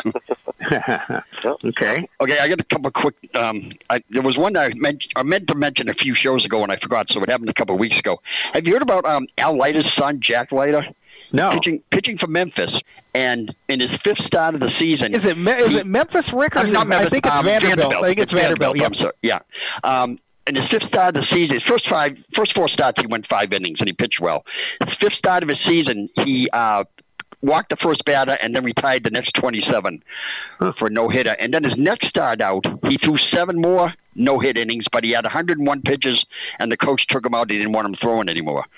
So they're saying he could be right up at the top of the MLB draft. He could. And the thing about that is, those no-hitter, the one no-hitter and then the other one, those were SEC conference games. That is almost impossible to do in the SEC because those are really good teams. Yeah, I know the first one, the real no-hitter was against South Carolina. I'm not sure of the other one, but and then the other one. Now, I never thought I'd be talking on a sports show about women's college softball. No, but I didn't think you would. But down in your neck of the woods, Sean, last week, a woman by the name of Hope Troutwine, pitching for North Texas, against Arkansas Pine Bluffs. Mm-hmm. 7-inning game, faced 21 batters, struck out 21 batters. Yeah. That's incredible. Are you related to, what was his name that we had? The king in his court? But no, she's that's online with the Cat Osterman stuff, which Cat Osterman was like the person in college softball. And by the way, softball games in college are all 7-inning games for those that do not know. Because Texas won a few championships. And while you're on the whole college baseball and softball thing, Ivan Melendez with University of Texas has hit home runs in 6 consecutive games now.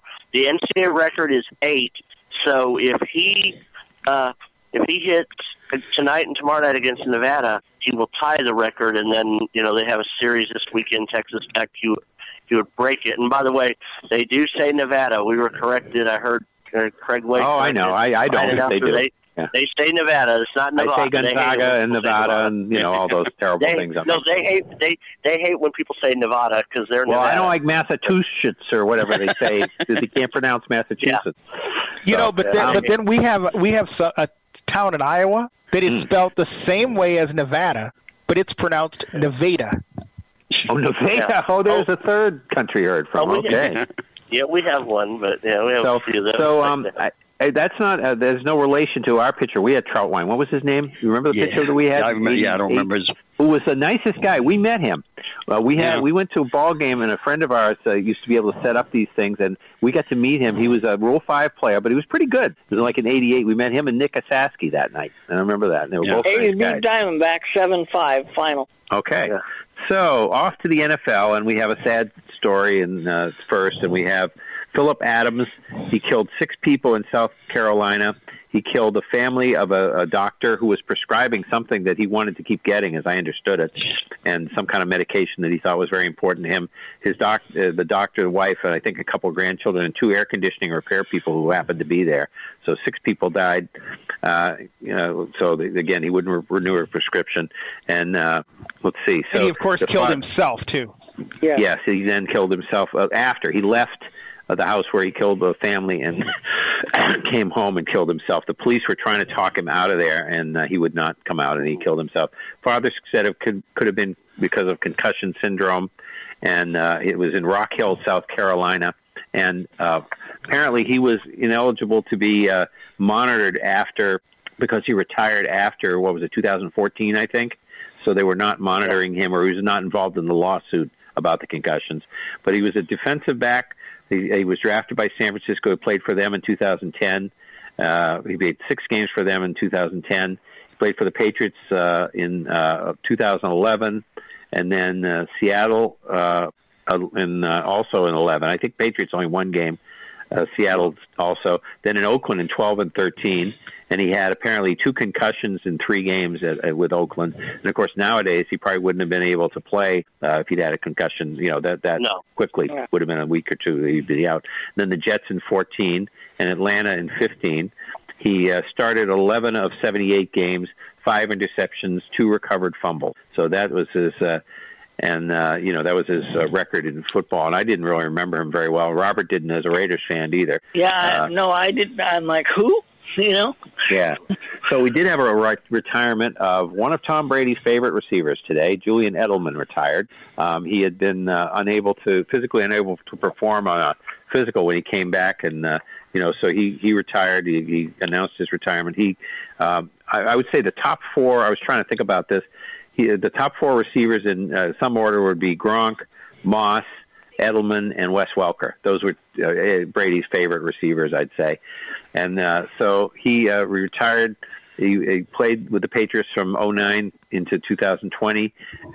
He was Super Bowl MVP. He won 3 Super Bowls, 49, 51, and 53, and he was the MVP in the 53. The one that was the one against the Rams. And then he was, he was born on, he would have been 35 this year. He was born May 21st of 86. He had 620 receptions, 6,822 yards, 36 touchdowns in the regular season, 85, receptions, 137 receptions in the playoffs and 1,442 yards. That's pretty good in the playoffs. 5 touchdowns and 1 running touchdown in the playoffs. And he threw a touchdown in the playoffs, and I think he threw one in regular season, and I think he was 6 for 6 in passing in the regular season. So and it was interesting, Chris. A great guy, and of course we had the story about him the other day with the anti-Semitic remark by the NBA player and how he offered to hang out with the guy and sort of build a bridge there, and that was a really good thing. He's done that with other players too. He's done that with others on stuff. Did Deshaun Jackson? Yeah. And it was interesting, Chris, how that story broke yesterday, because remember, first of all, it came out that the Patriots were releasing him. Yeah. And then a little bit later, of course, it came out that he was retiring. So I wonder if the releasing had to be done in order, one to do one for the other. Yeah, I don't know. Salary cap room and other stuff. Maybe. I think the releasing had to be done. And I'm sure they worked it out. I don't think Bill would just, as weird as Bill is, I don't think this is one of his guys. So I don't think it was anything that shouldn't have been done. That and there was no hard feelings. We heard the little thing that David USF sent out, where he did a little press conference there. Not a press conference, just a what would you call it? Just a tweet or something. Yeah. Video. A video. That's what he did. Yeah, and he has the second most receptions of anybody in the playoffs, only behind Jerry Rice. Of course, he played a lot of playoff games. Yeah, that makes sense. And we could wrap our scores. The Mets did beat the Phillies just now, 4-3 in 8 innings. Okay, all right. So let's see what else. So I think we had a few other NFL notes, right, Rick and others. I got just a few free agent signings. Gio Bernard with the Tampa Bay Bucks. Oh, yeah. I know. Yeah, that's right. That's right. Yeah. The Kansas City backup tight end Jeremy Sprinkle signed with Dallas. Arizona signed James Conner, and I think that's official. At one time I was hearing that was pending a physical, because I guess he hurt his foot in what they're calling an accident in a recreation vehicle since the season ended. No, I heard that was official, so he must have passed. Okay. Arizona also signed Malcolm Butler. Philadelphia signed running back Jordan Howard, who was there a couple years ago, went to Miami. Now he went back to Philadelphia. Right. And San Francisco, my good buddy that the Eagles put in against the Redskins, the Washington football team the last night of the season, Nate Sudfeld, did such a great job that they moved him on. He signed in San Francisco. And the Las Vegas Raiders signed Carl Joseph back. He played with the Browns last year, and now he's back in Las Vegas. I didn't think he was good when he was there before, but they got him back. So, the New York Giants have set an NFL record. Oh, what'd they do? Okay. They now have more coaches on their staff than any NFL team has ever had. And this doesn't even include the strength and conditioning coaches. They now have, besides Joe Judge, they have 25 coaches. Now, isn't there a limit on your coaching staff? Obviously not. No, pretty soon every player is going to have his own coach. I think. Yeah, that's right. Okay. Not in the NFL, there's not. In college, only 10 actual coaches that can travel and and all that. So, but not in the NFL. There's no limit. Okay, wow, I didn't know that. Okay, so I guess any more NFL? Well, just that thing with the Players Association is telling their players they don't want them going to the voluntary camps and the players want to make that all virtual. The Denver Broncos and the Seattle Seahawks have both spoken and said they don't want. They're saying, with coronavirus spiking and being higher than it was last year at this time, which is not true that it's higher than last year. But they're also saying, and we did fine, and these are quote unquote voluntary workouts, but you all know voluntary. And did you not say, Sean, they want to continue this now permanently?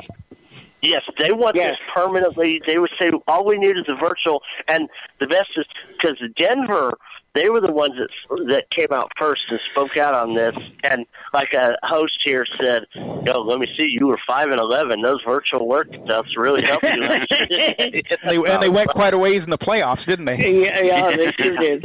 No, that thing about being worse than it was last year, they can say, last year at this time there were only 3 million cases, and now there's 35 million.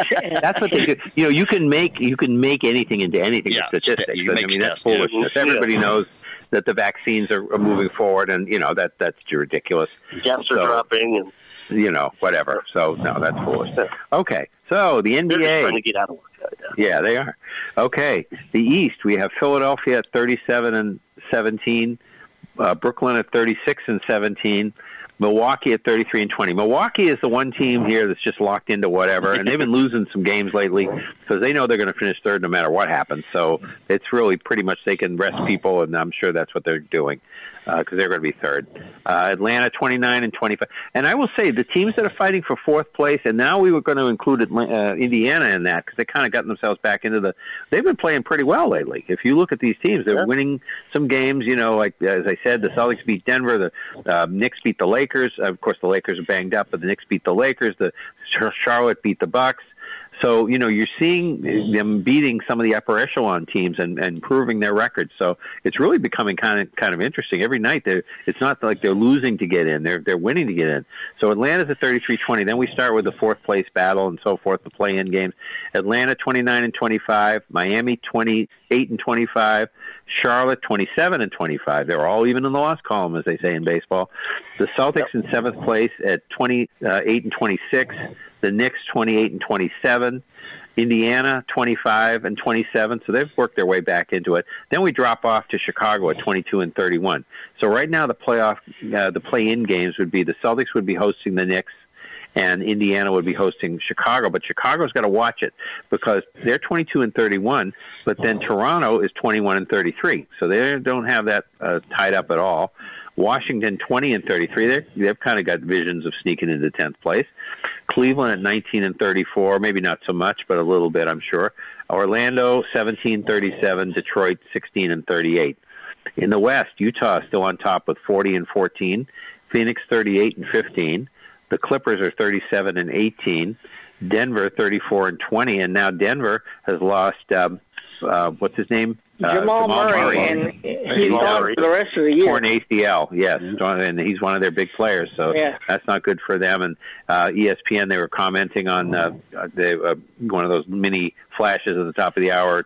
One of their NBA folks says they can't win it without him, so and make it that probably won't win the first round. I would agree with that. Play in the first round would be the Lakers, who might be healthy by then, at 33-21, who are fifth. Portland 31-22, they're sixth. So those are the seeded teams. Then we get to playoff land in the West.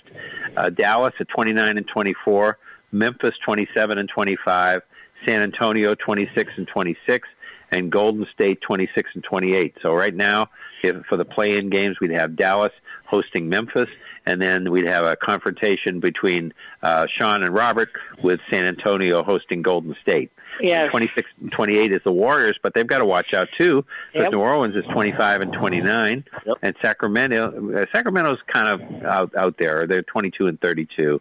Oklahoma City is 20-33.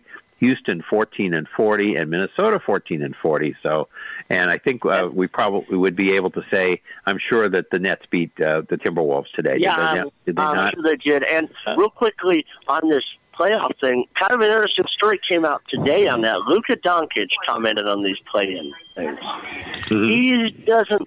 He said he's against it. He goes, we're playing 72 games. Why are we doing these play-in games? It's like, yeah, because you're in one and you could lose, and you could lose 2 games very easily to Memphis or San Antonio or Golden State, and you're against it. But I like the concept. It's kind of like the one-game wild card thing. I like that. Hey, all you got to do is win your one game if you're 7 or 8, and you're in. Yep. At the hot, and then that's the others, right. Yeah, and that's how the Knicks game. If they play, and we saw a game Wednesday night. It was a good game. I mean, they played they're very evenly matched team. So that would be something. And you'd get all the attraction of Boston, New York, and the whole thing. I mean, it's only for a couple of days, but still, it's just if that's the way it falls, and we don't know. But if that's the way it were to fall, that would be pretty cool. That and the Knicks and Celtics are 2 of the original teams. I'm going to talk about original teams in a minute because we're going to talk about Steph Curry, and we need to point out what he did. But by the way, Chris, before you do that, the Nets did win. I believe it was 127-97. Okay, so what is it that Warner Wolf said? So if you had the Timberwolves with 29 points, you lose. So anyway, but those are going to be kind of fun. That's going to be a fun week, I think. A little flavor of the NCAA with the single elimination kind of thing and stuff. Mm-hmm. Yeah. So our schedule tonight at 7:30, we have the Clippers are in Indiana. ESPN, okay. Atlanta at Toronto. Oh, no, TNT, not ESPN. That's right, Tuesday for TNT. Atlanta at Toronto. TNT for Tuesday. 8 o'clock, we have the Lakers at Charlotte. 9, Utah at Oklahoma City. And that's a good matchup for Charlotte because, as you saw, the Lakers had to play last night in New York. Yeah. 9 would be Utah at Oklahoma City. 10 is the Celtics at Portland, also on TNT. And Miami at Phoenix. So, Robert, why don't you talk about Stephen Curry and what he was doing this week? Stephen Curry made Warriors history last night. He surpassed Wilt Chamberlain on the all-time Warriors scoring list. He now has on-court scoring, by the way. Yeah, I'm talking about on-court. Yes, that's right. Yeah. Anyway, his point total is now 17,818 for the Warriors, and so he passed Wilt Chamberlain last night. He needed 19 points to pass him. He ended up getting 53 last night. So, that's the thing. If you're San Antonio and you end up playing the Warriors because they played 3 times this year, and the Warriors beat them twice. If Curry gets on a roll, there's not very many teams that can stop him. So I wanted to talk about something that we don't think about very much. This is a very meaningful record because it's an original NBA team. We have only 8 original NBA teams. It's one thing to be the top scorer of the Utah Jazz, and hey, they've been around 40 years or whatever, and that's great, or whatever. But these are the original teams. Celtics and Knicks, who have never moved. They're still in Boston, New York. Everybody else has at least moved. Philadelphia was the Warriors. They're now out in the Bay Area, of course. San Francisco, yeah. 76ers were the Syracuse Nationals. They're an original team. The Hawks have always been around one place or another, Tri-Cities and Milwaukee and St. Louis and Atlanta. So they're an original team. Detroit Pistons, they were the Zollner Pistons when they went to Detroit at one time or whatever, but they were in Fort Wayne. Fort Wayne Zollner Pistons, and they went to Detroit. And then we have the Lakers in Minneapolis and Los Angeles, and then the Kings of all teams, who were the Rochester Royals, the Cincinnati Royals, Kansas City Omaha Kings, and all that, Kansas City Kings. And then went to Sacramento. So when you set a record for those 8 teams, that's a big deal. Now, we always talk about the original 16 in baseball. We know the old NFL teams. We know the original 8 AFL teams started in 60, and the old NFL teams go back to the 20s and 30s and all that other stuff. Right. And, we know that the records are more significant. If you set a record for, again, a team like the Red Sox, it's more significant than you set it for the Washington Nationals or something, because, that's looking back over a lot of different players and longer period of time. So those are your 8 original teams. The next team, there was a long time no new teams came that stuck. The first team, your 9th team, is the Wizards. They were the Chicago Zephyrs, then the Baltimore Bullets, and then the Wizards. And that didn't come till 61, 62, that team started. So there's a big gap between those the original Warriors teams. have been the Warriors for 75 years. So. Correct. All those teams are that old, Syracuse, Celtics, Knicks, Warriors. That was the East. You had Rochester Royals was in the West because it was all towards the East.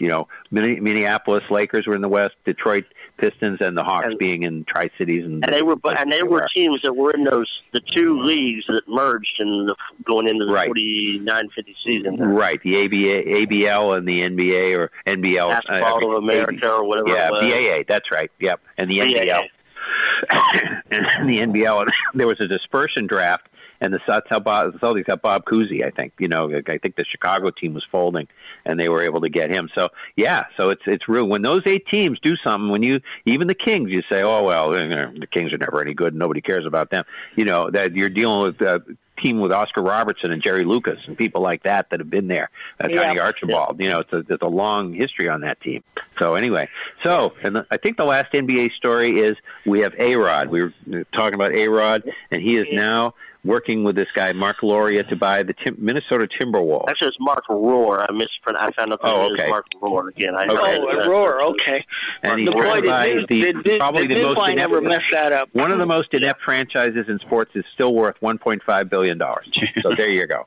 So if you want to buy one of those, that's fine. And Robert brought up the point that maybe he shouldn't be allowed to do that because he did PEDs, but that really has nothing to do with basketball. Yeah, I know. If he was going to try to buy a baseball team, I think that'd be a problem. Well, what he did, he tried to buy the Mets. He tried to buy the Mets. That's right, too, with him and Jennifer Lopez, right? Yeah. And you notice you're hearing nothing about her in this deal. No. Well, I don't think they're together anymore. No, they are still together. They're still together. Okay. Yeah. Sean saw them on the street last week. Okay. I don't know if they are or not. I've heard both ways. Well, when they were talking about the story on Sunday morning, I finally got the name right and everything after hearing a few times. They are still the two of them are still. There's a lot of Conway Kardashian. There's a lot of millionaires. It must be Rocky because otherwise I would think he would want her to be in the deal. Yeah. Mm-hmm. So anyway, that's what's happening. We'll see if that comes to fruition. Now, Bill, we've taken the legend and we've gone to a gossip show now. That's right. Okay, so I think that's that. Anybody else got any NBA? No, I think that's it. So I guess we can go to the greatest sports stories ever told, right? That's right. You call in, talk about some of your favorite sports stories that you've heard or legendary, funny, serious, good, bad, whatever. Go ahead, call in 646-876-9923, and then do 287-723-4600. Hit the pound key twice. So. Well, when you talk about sports stories, the one thing you have to talk about is Bill Stern, because Bill Stern, if it wasn't good enough, he made it better. He made it up, and so he would do this show, and it was every 15 minutes. It was on from the 30s up into the early 50s. Sponsored by Colgate shaving cream. You can hear them all on the old time radio channels, and he even admitted at the beginning of the show it was kind of fast, but he'd say, some true, some strange, some this, some true. Yeah, right. So some of them were, some of them weren't. They'd dramatize them. They'd make them into big deals. So you kind of have to take things with a grain of salt. And you got people who misremember things or do things. Kurt Gowdy always told this story, which wasn't true. He would talk about the day, he thought, that he did a no-hitter with Bill Monboquette in Chicago with the Red Sox and White Sox. And that night, he thought, he went and called the College All-Star game where the College All-Stars beat the Green Bay Packers, one of the last games the College All-Stars ever won. However, that didn't happen. He called the no-hitter on Wednesday night, and he stayed in Chicago and called the College All-Star game on Friday night. So he either couldn't remember because he was having too good a time in Chicago, or he just wanted to make it better. So because it was a Wednesday night no-hitter and a Friday night football game, so it didn't happen. But the one story I remember that I did hear, and it's a quick one, is a whole bunch of New York sports writers were sitting around. They were on the road with the Yankees. I don't know what city they were in, and Babe Ruth came running through the hotel lobby with no clothes on, and they all turned to each other and said, "You didn't see it? None of us saw that, did they?" And then we all said, "No, we didn't see that." Because in the old days, they would protect people like Babe Ruth and all the athletes. We never heard about the stuff that Billy Martin and Mickey Mantle and all those guys were doing, Whitey Ford. They were all protected. I mean, it would sort of come out in a little innuendo here and there. But, probably the next day Babe Ruth came out and hit 3 home runs for all we know. But that was just kind of funny. Nowadays, with all the competitive media and stuff, somebody would have printed it, and that would have been the end of it. But Babe was running through the lobby that way. That's what I heard one time. So, Rick, you got one? Yeah, a local one, and I'm not exactly completely sure of the detail, but I'm pretty sure it was Bobby Orr back around the 1970 with the Big Bad Bruins. They are known for being kind of a wild team. Yep. And I'm pretty sure it was Bobby Orr that was in Mass General Hospital for some kind of injury. And the Bruins had come up with some kind of big win. I don't remember exactly what it was. But like I said, this team with like Esposito and Sanderson and McKenzie and Cashman, they were crazy. And they were celebrating after the win and getting pretty loaded. And they decided that Bobby Orr had to be with them. So they actually went into Mass General Hospital and kidnapped Bobby Orr and brought him back to the party. Yeah, I've heard that story. Yeah. You guys aware in other cities about the business with the laundry thing that the Red Sox are doing? When they hit, and this reminds me of a story, we had a friend that we pushed down the street in a shopping cart one time, and we got drunk. But they have a thing where now, if you hit a home run, they throw you in a laundry cart and wheel you around in the dugout and stuff for a while. No, I've not heard of that. I've never heard of that. No. Well, if the Red Sox stay good, you're going to hear about it all year long. Okay. That'll be the dirty laundry. You'll be hearing all kinds of, there'll be tie-ins of all kinds of songs with this Red Sox. Are they going to play Don Henley, Chris? Yeah, that's what they'll do. Dirty laundry, yeah. Kick him when you're up, kick him when you're down. That's right. Okay. Perry? I don't know if mine is so much of a story, but, well, I guess it would have to be anything you hear from Harry Carey was a story, wasn't it? I mean, the guy had this wild, vivid imagination, and like I said, it's not so much of a story, but just he was funny. And, I mean, you would turn on the game just to hear what on earth was going to come out of Harry's mouth today. Mm-hmm. Yep. And he had fun and he loved it, and I'm sure there were a lot of stories that he would tell that you couldn't put on TV. But speaking of him, I just thought of another story about him and Bob Prince. They were in the Chase Hotel in St. Louis, and they were about 5 floors up, and they were sitting around in Bob's room drinking because they were buds. And it was after a Cardinal Pirate game, and Bob Prince says, "I can dive into this swimming pool," because he was right by the swimming pool. He said, "I can dive into this swimming pool." And Harry said, "No, you can't." He said, "Yes, I can. I'll be fine. I'm going to dive right into the swimming pool." And he did it, and he never told Harry that he'd been a diving champion in college. I always think of Harry and the Cracker Jack. The Cracker Jack story. Oh, I do too. You know, another one, and this guy was kind of funny too because he did some games when he was traveling, as something with the Cubs. I don't know what he was, but Jimmy Pearsall, and he would come through here. The White Sox. He was, didn't he? Yeah, he was with the White Sox. He must have done something with the Cubs, Chris, because he would come through here. And when he would be in town, at the time it was Dean Ellis who was doing our radio, and Jimmy would go up there and sit with Dean for, almost the whole game, and he would tell all sorts of stories. Actually, Rick, didn't you say you had a Jimmy? Oh, I guess you told that last week about Jimmy Pearsall running behind the flagpole between pitches when it was raining. Yeah. You know there was a party going on when Jimmy Pearsall and Harry Carey worked together. No kidding. The White Sox. You know there was a party going on. That's right. Bill? I don't know if mine are so much funny as pathetic. I'm thinking about the Colts broadcast, and I'm thinking about Bob Leamy. Oh, gosh. You never knew what he was going to say, from freaking football to... in the Super Bowl, they fumbled the freaking football. Oh, yeah. He would drop an F-bomb every once in a while, or you just never knew what he was going to say, or we're in the George Jones Dome today instead of the Edward Jones, dome there in St. Louis. You never knew. And some other ones is when Marty Brenneman and Joe Nuxall did baseball together. Oh, gosh. Joe could tell some stories, and I never forget the time somebody messed with Joe he was doing a pregame interview or something, and some player was messing with him. "I'll get you cuck." And then they were just going nuts. So those are some of mine. Now, I don't know. You probably, Bill, could get this in Indiana at the time, but remember some of the rain delays with the Brewers and the Cardinals, and you had Euchre, Buck, and Shannon telling stories? Oh, yeah. Some of those were good. Oh, man. Robert? Well, I can remember when the super stations were around and turning on TBS and watching Atlanta Braves games.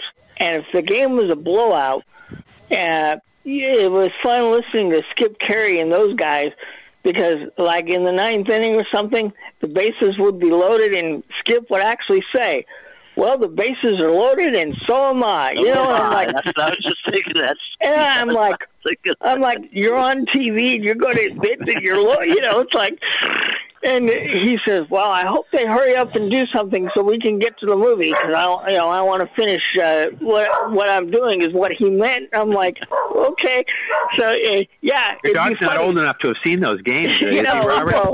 No.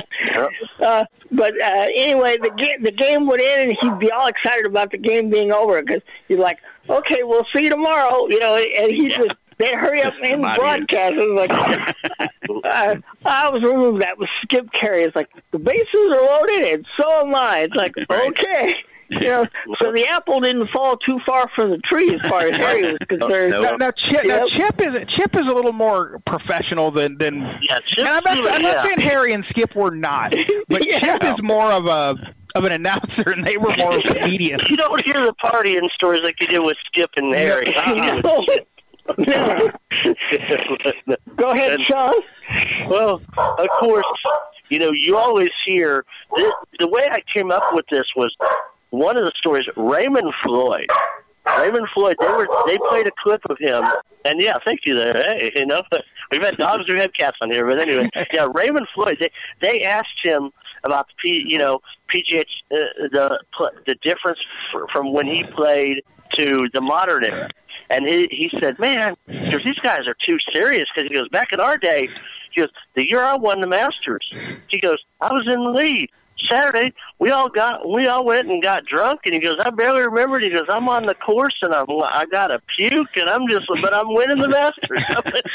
He goes, we went and got, and you know, of course, a lot of these I also get because you know I have the luxury of hearing Craig Way on a regular basis, and not just stories that he's had, but stories that he's collected from other broadcasters. But you know, you think of Vin Scully and the stories, the bird story, you know. The bird flying in there. I mean, just all the stories that Vin had. But I always get a kick out of when Craig Way talked about Emmitt Smith was going to beat him up. He was covering Cowboys training camp when he worked in Dallas, and he did the Jimmy Johnson show.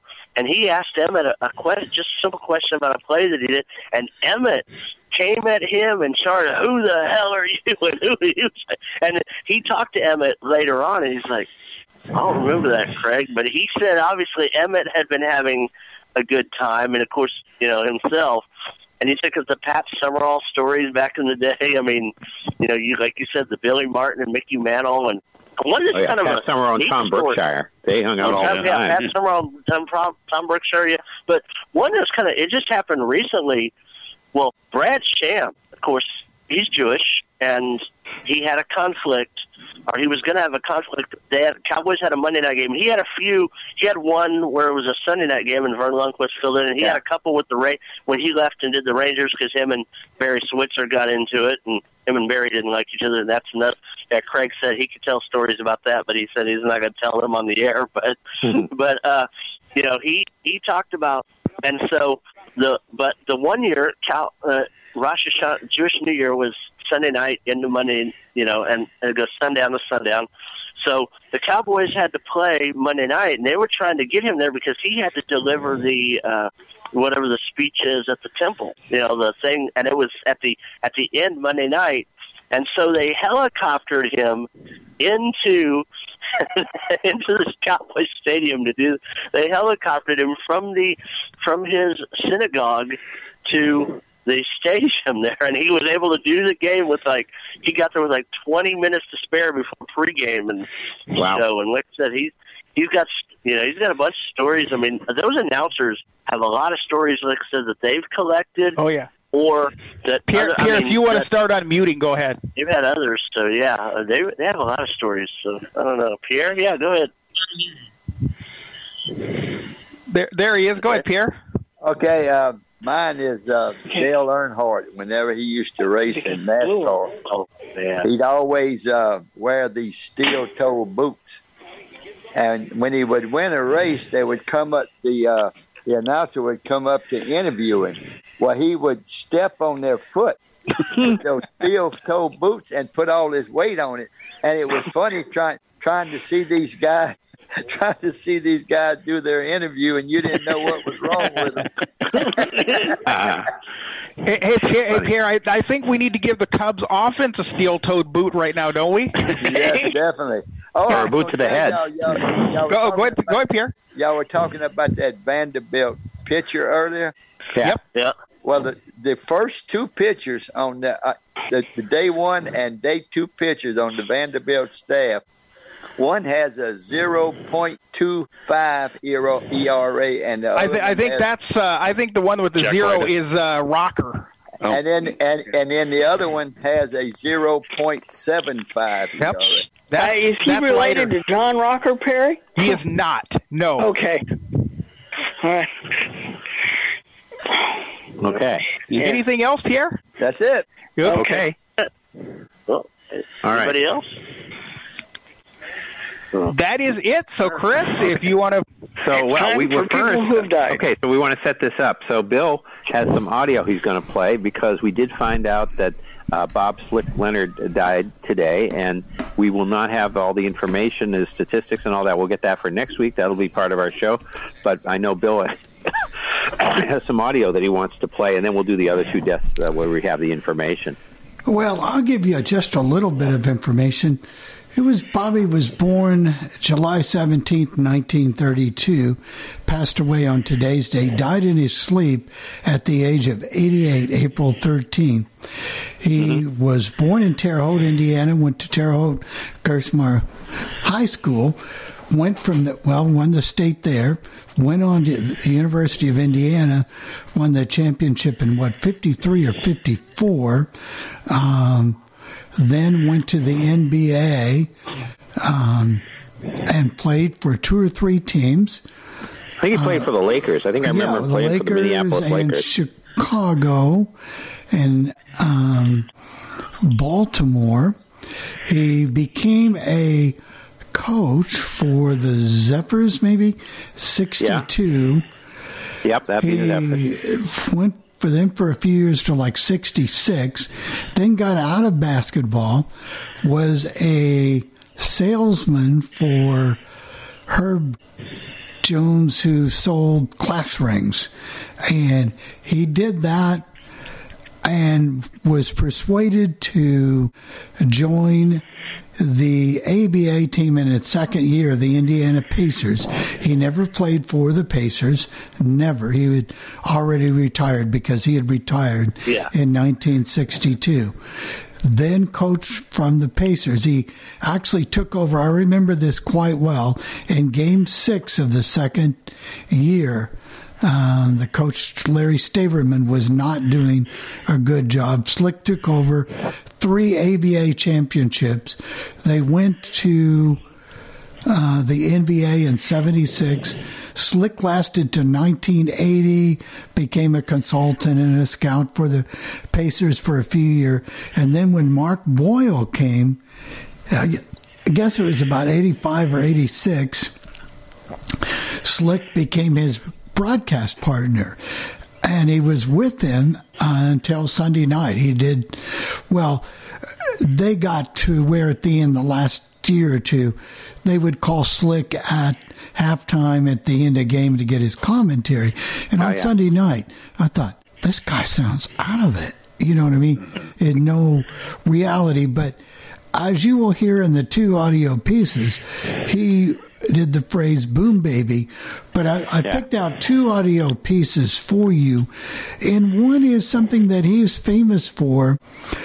Indiana went to the NBA and was taken in 76. Well, they couldn't sell enough season tickets in 77, and they were just struggling. and they thought they were going to have to fold.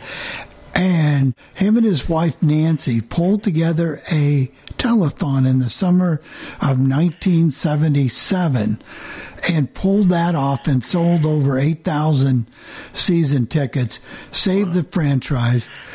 But it comes to the story of 78 when the Pacers had the opportunity to draft Larry Bird. And because they had no money, they traded with Boston in money, of course, and they, of course, the rest is history, and Larry Bird was a Celtic throughout his career.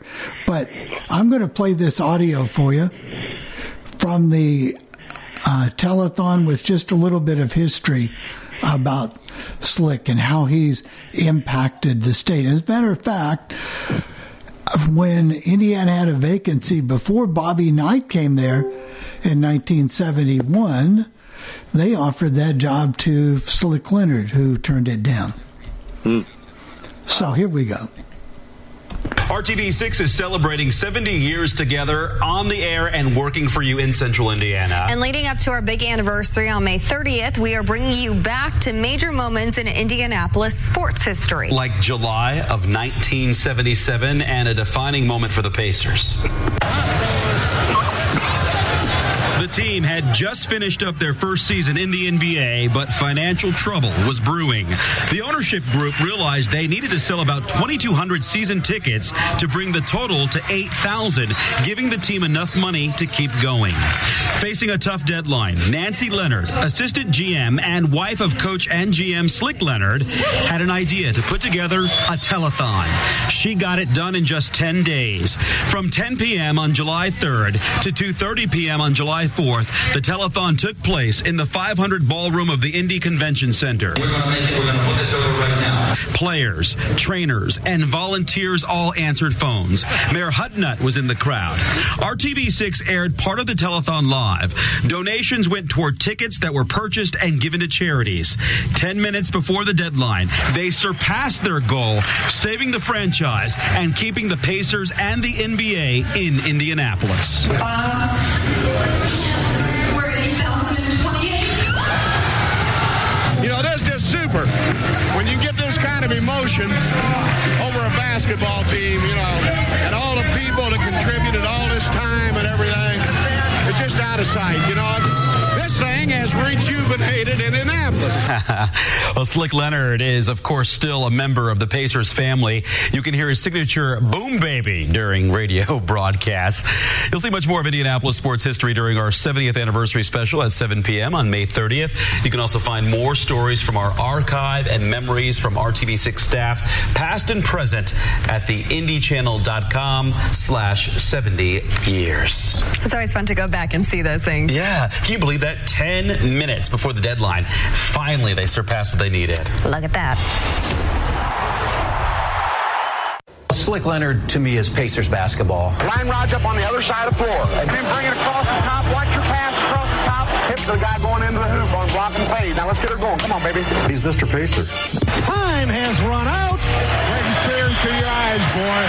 He's meant everything to this franchise. Bender rebounds and gets it back to Foster for a layup. Boy, that was a great interchange right there. Oh, it's great to be able to shoot the basketball, and Brad Miller can shoot it. For most of us that have grown up in Indiana, we feel like we've known Slick all of our lives. I can't tell you how much he's revered. He appeals to all generations, and he can teach not just about basketball, but he's taught me a lot about life. You listen because what is Slick going to say next? Gets it to Reggie for three.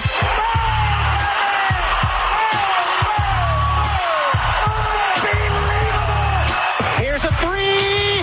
Yeah! Boom, baby. Boom, boom, boom. Boom, baby. Boom, baby. Boom, baby. That is the legacy he leaves for many people is Boom Baby. I kid him all the time about it because he portrays himself as this rube from the sticks. But you must be a gazillionaire off this Boom Baby. I wish I had your brains. I just think that Boom Baby is what you say when you think of Slick, but there is so much more to him than just that. When you listen to his broadcast, you're going to be entertained. You're going to hear some things maybe you've never heard before in your life, but you're going to learn something about the sport of basketball. Boom, baby!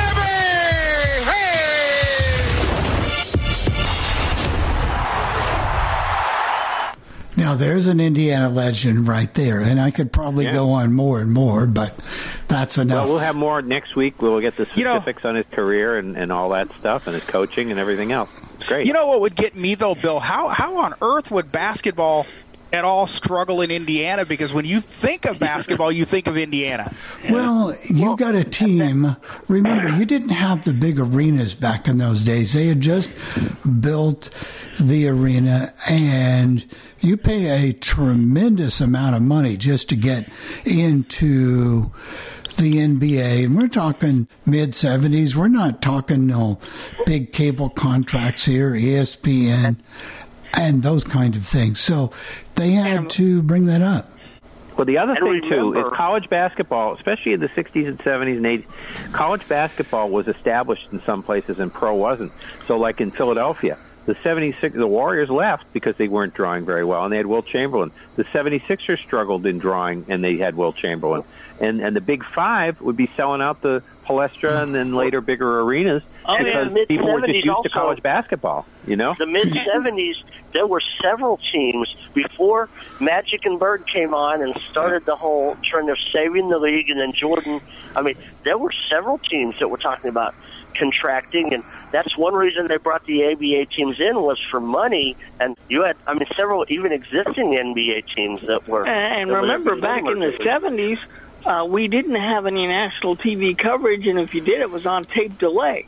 So, the final, but you had Sunday afternoon games and tape delay finals. Yep, that's what you had. And that was even the case into the 80s on CBS. Right, yeah, the end of the 80s, and their first big cable deal. Remember, David Stern talked about it. He could have gone with ESPN, the fledgling ESPN, but he got talked into this USA deal. Yeah, and then they eventually did get a game on ESPN on Sundays for a little while, but then it was mainly, then the TBS stuff, and that's when it blew up. But there were about 5 or 6 teams right before Magic Bird that were having similar deals, similar to Indiana. The Celtics ownership was very bad, and that's why I've gone over that, where they traded franchises basically, Irv Levin and John Y. Brown and all, and brought him in and from Buffalo and whatever, because a lot of teams had financial issues. That's right. Yeah. Oh yeah. So and that was the whole kind of paying them back to get the Nets in, since even though they wanted the Colonels, but that goes giving him.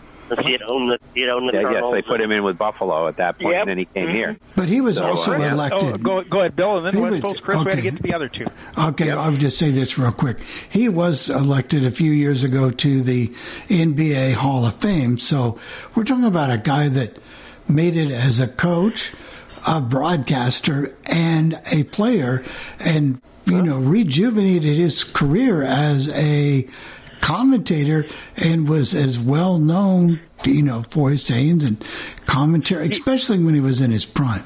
See, and that's just it, though, Bill. I only remember him as a broadcaster. Right. So do I. I don't remember him.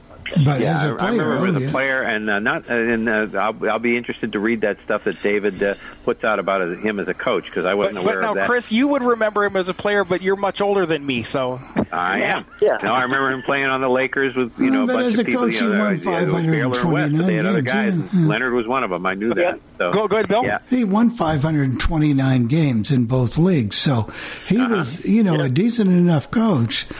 Well, his career basically paralleled Tommy Heinsohn. Right. Same kind of thing. Tommy was maybe a better player and more nationally known, but because Tommy was on championship teams, but also I think Slick had to move around a little bit more. But similar kind of career. Where they did the coach. They played. They were the coach. Certainly the broadcaster in the local areas, and Tommy got to go national. So similar kind of career. Slick might be a step back, but about the same age. Slick was a little bit older than he was by about 4 years, so similar there. Yeah. Okay, so we have our other 2 guys to mention. Red Gendron, 63 years old. He was a high school hockey coach in Vermont from 81 through 90, then assistant at Maine 90 through 93, assistant for the Devils 94 through 96, assistant for the Albany River Rats. I used to hear their games, 96 through 2000. Then as a scout for the Devils from 2000 to 2002, head coach of the Albany River Rats from 02 through 04, head of the Indiana Ice ice team in the USHL. Now, I don't know anything about that. I know they used to be in the IHL with the Fort Wayne team, but maybe this is another league. I didn't hear about them. Indiana Ice. Oh, it's a junior hockey league. I see. Okay, that was 04 and 05.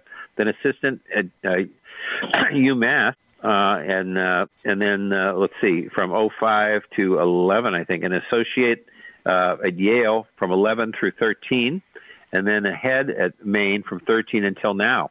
And he died on the golf course. His record was 103, 137, and 33 at Maine. And he lost first-round Hockey East this past year, and two-time champion when he was there, assistant in Maine in 93 and in 93 he was there for that championship, and in Yale in 2013 when they won it. And then the two-time Cup with the Devils 1995, and I think as a scout in 2000, he was assistant in 95. And then he also was in the World Juniors. He was the coach of our U.S. team there. And then let's see, 01, 02 for the USA team. And the last guy we have, and the second, Al Mengert, 93 years old, 17 regional tournaments, 52 through 76. His best majors, tied for 9th in the 58 Masters, tied for 18th in the PGA in 70, tied for 13th in the 54 U.S. Open. He never played in the British Open. He had he was in 27 majors and 8 straight Masters tournaments.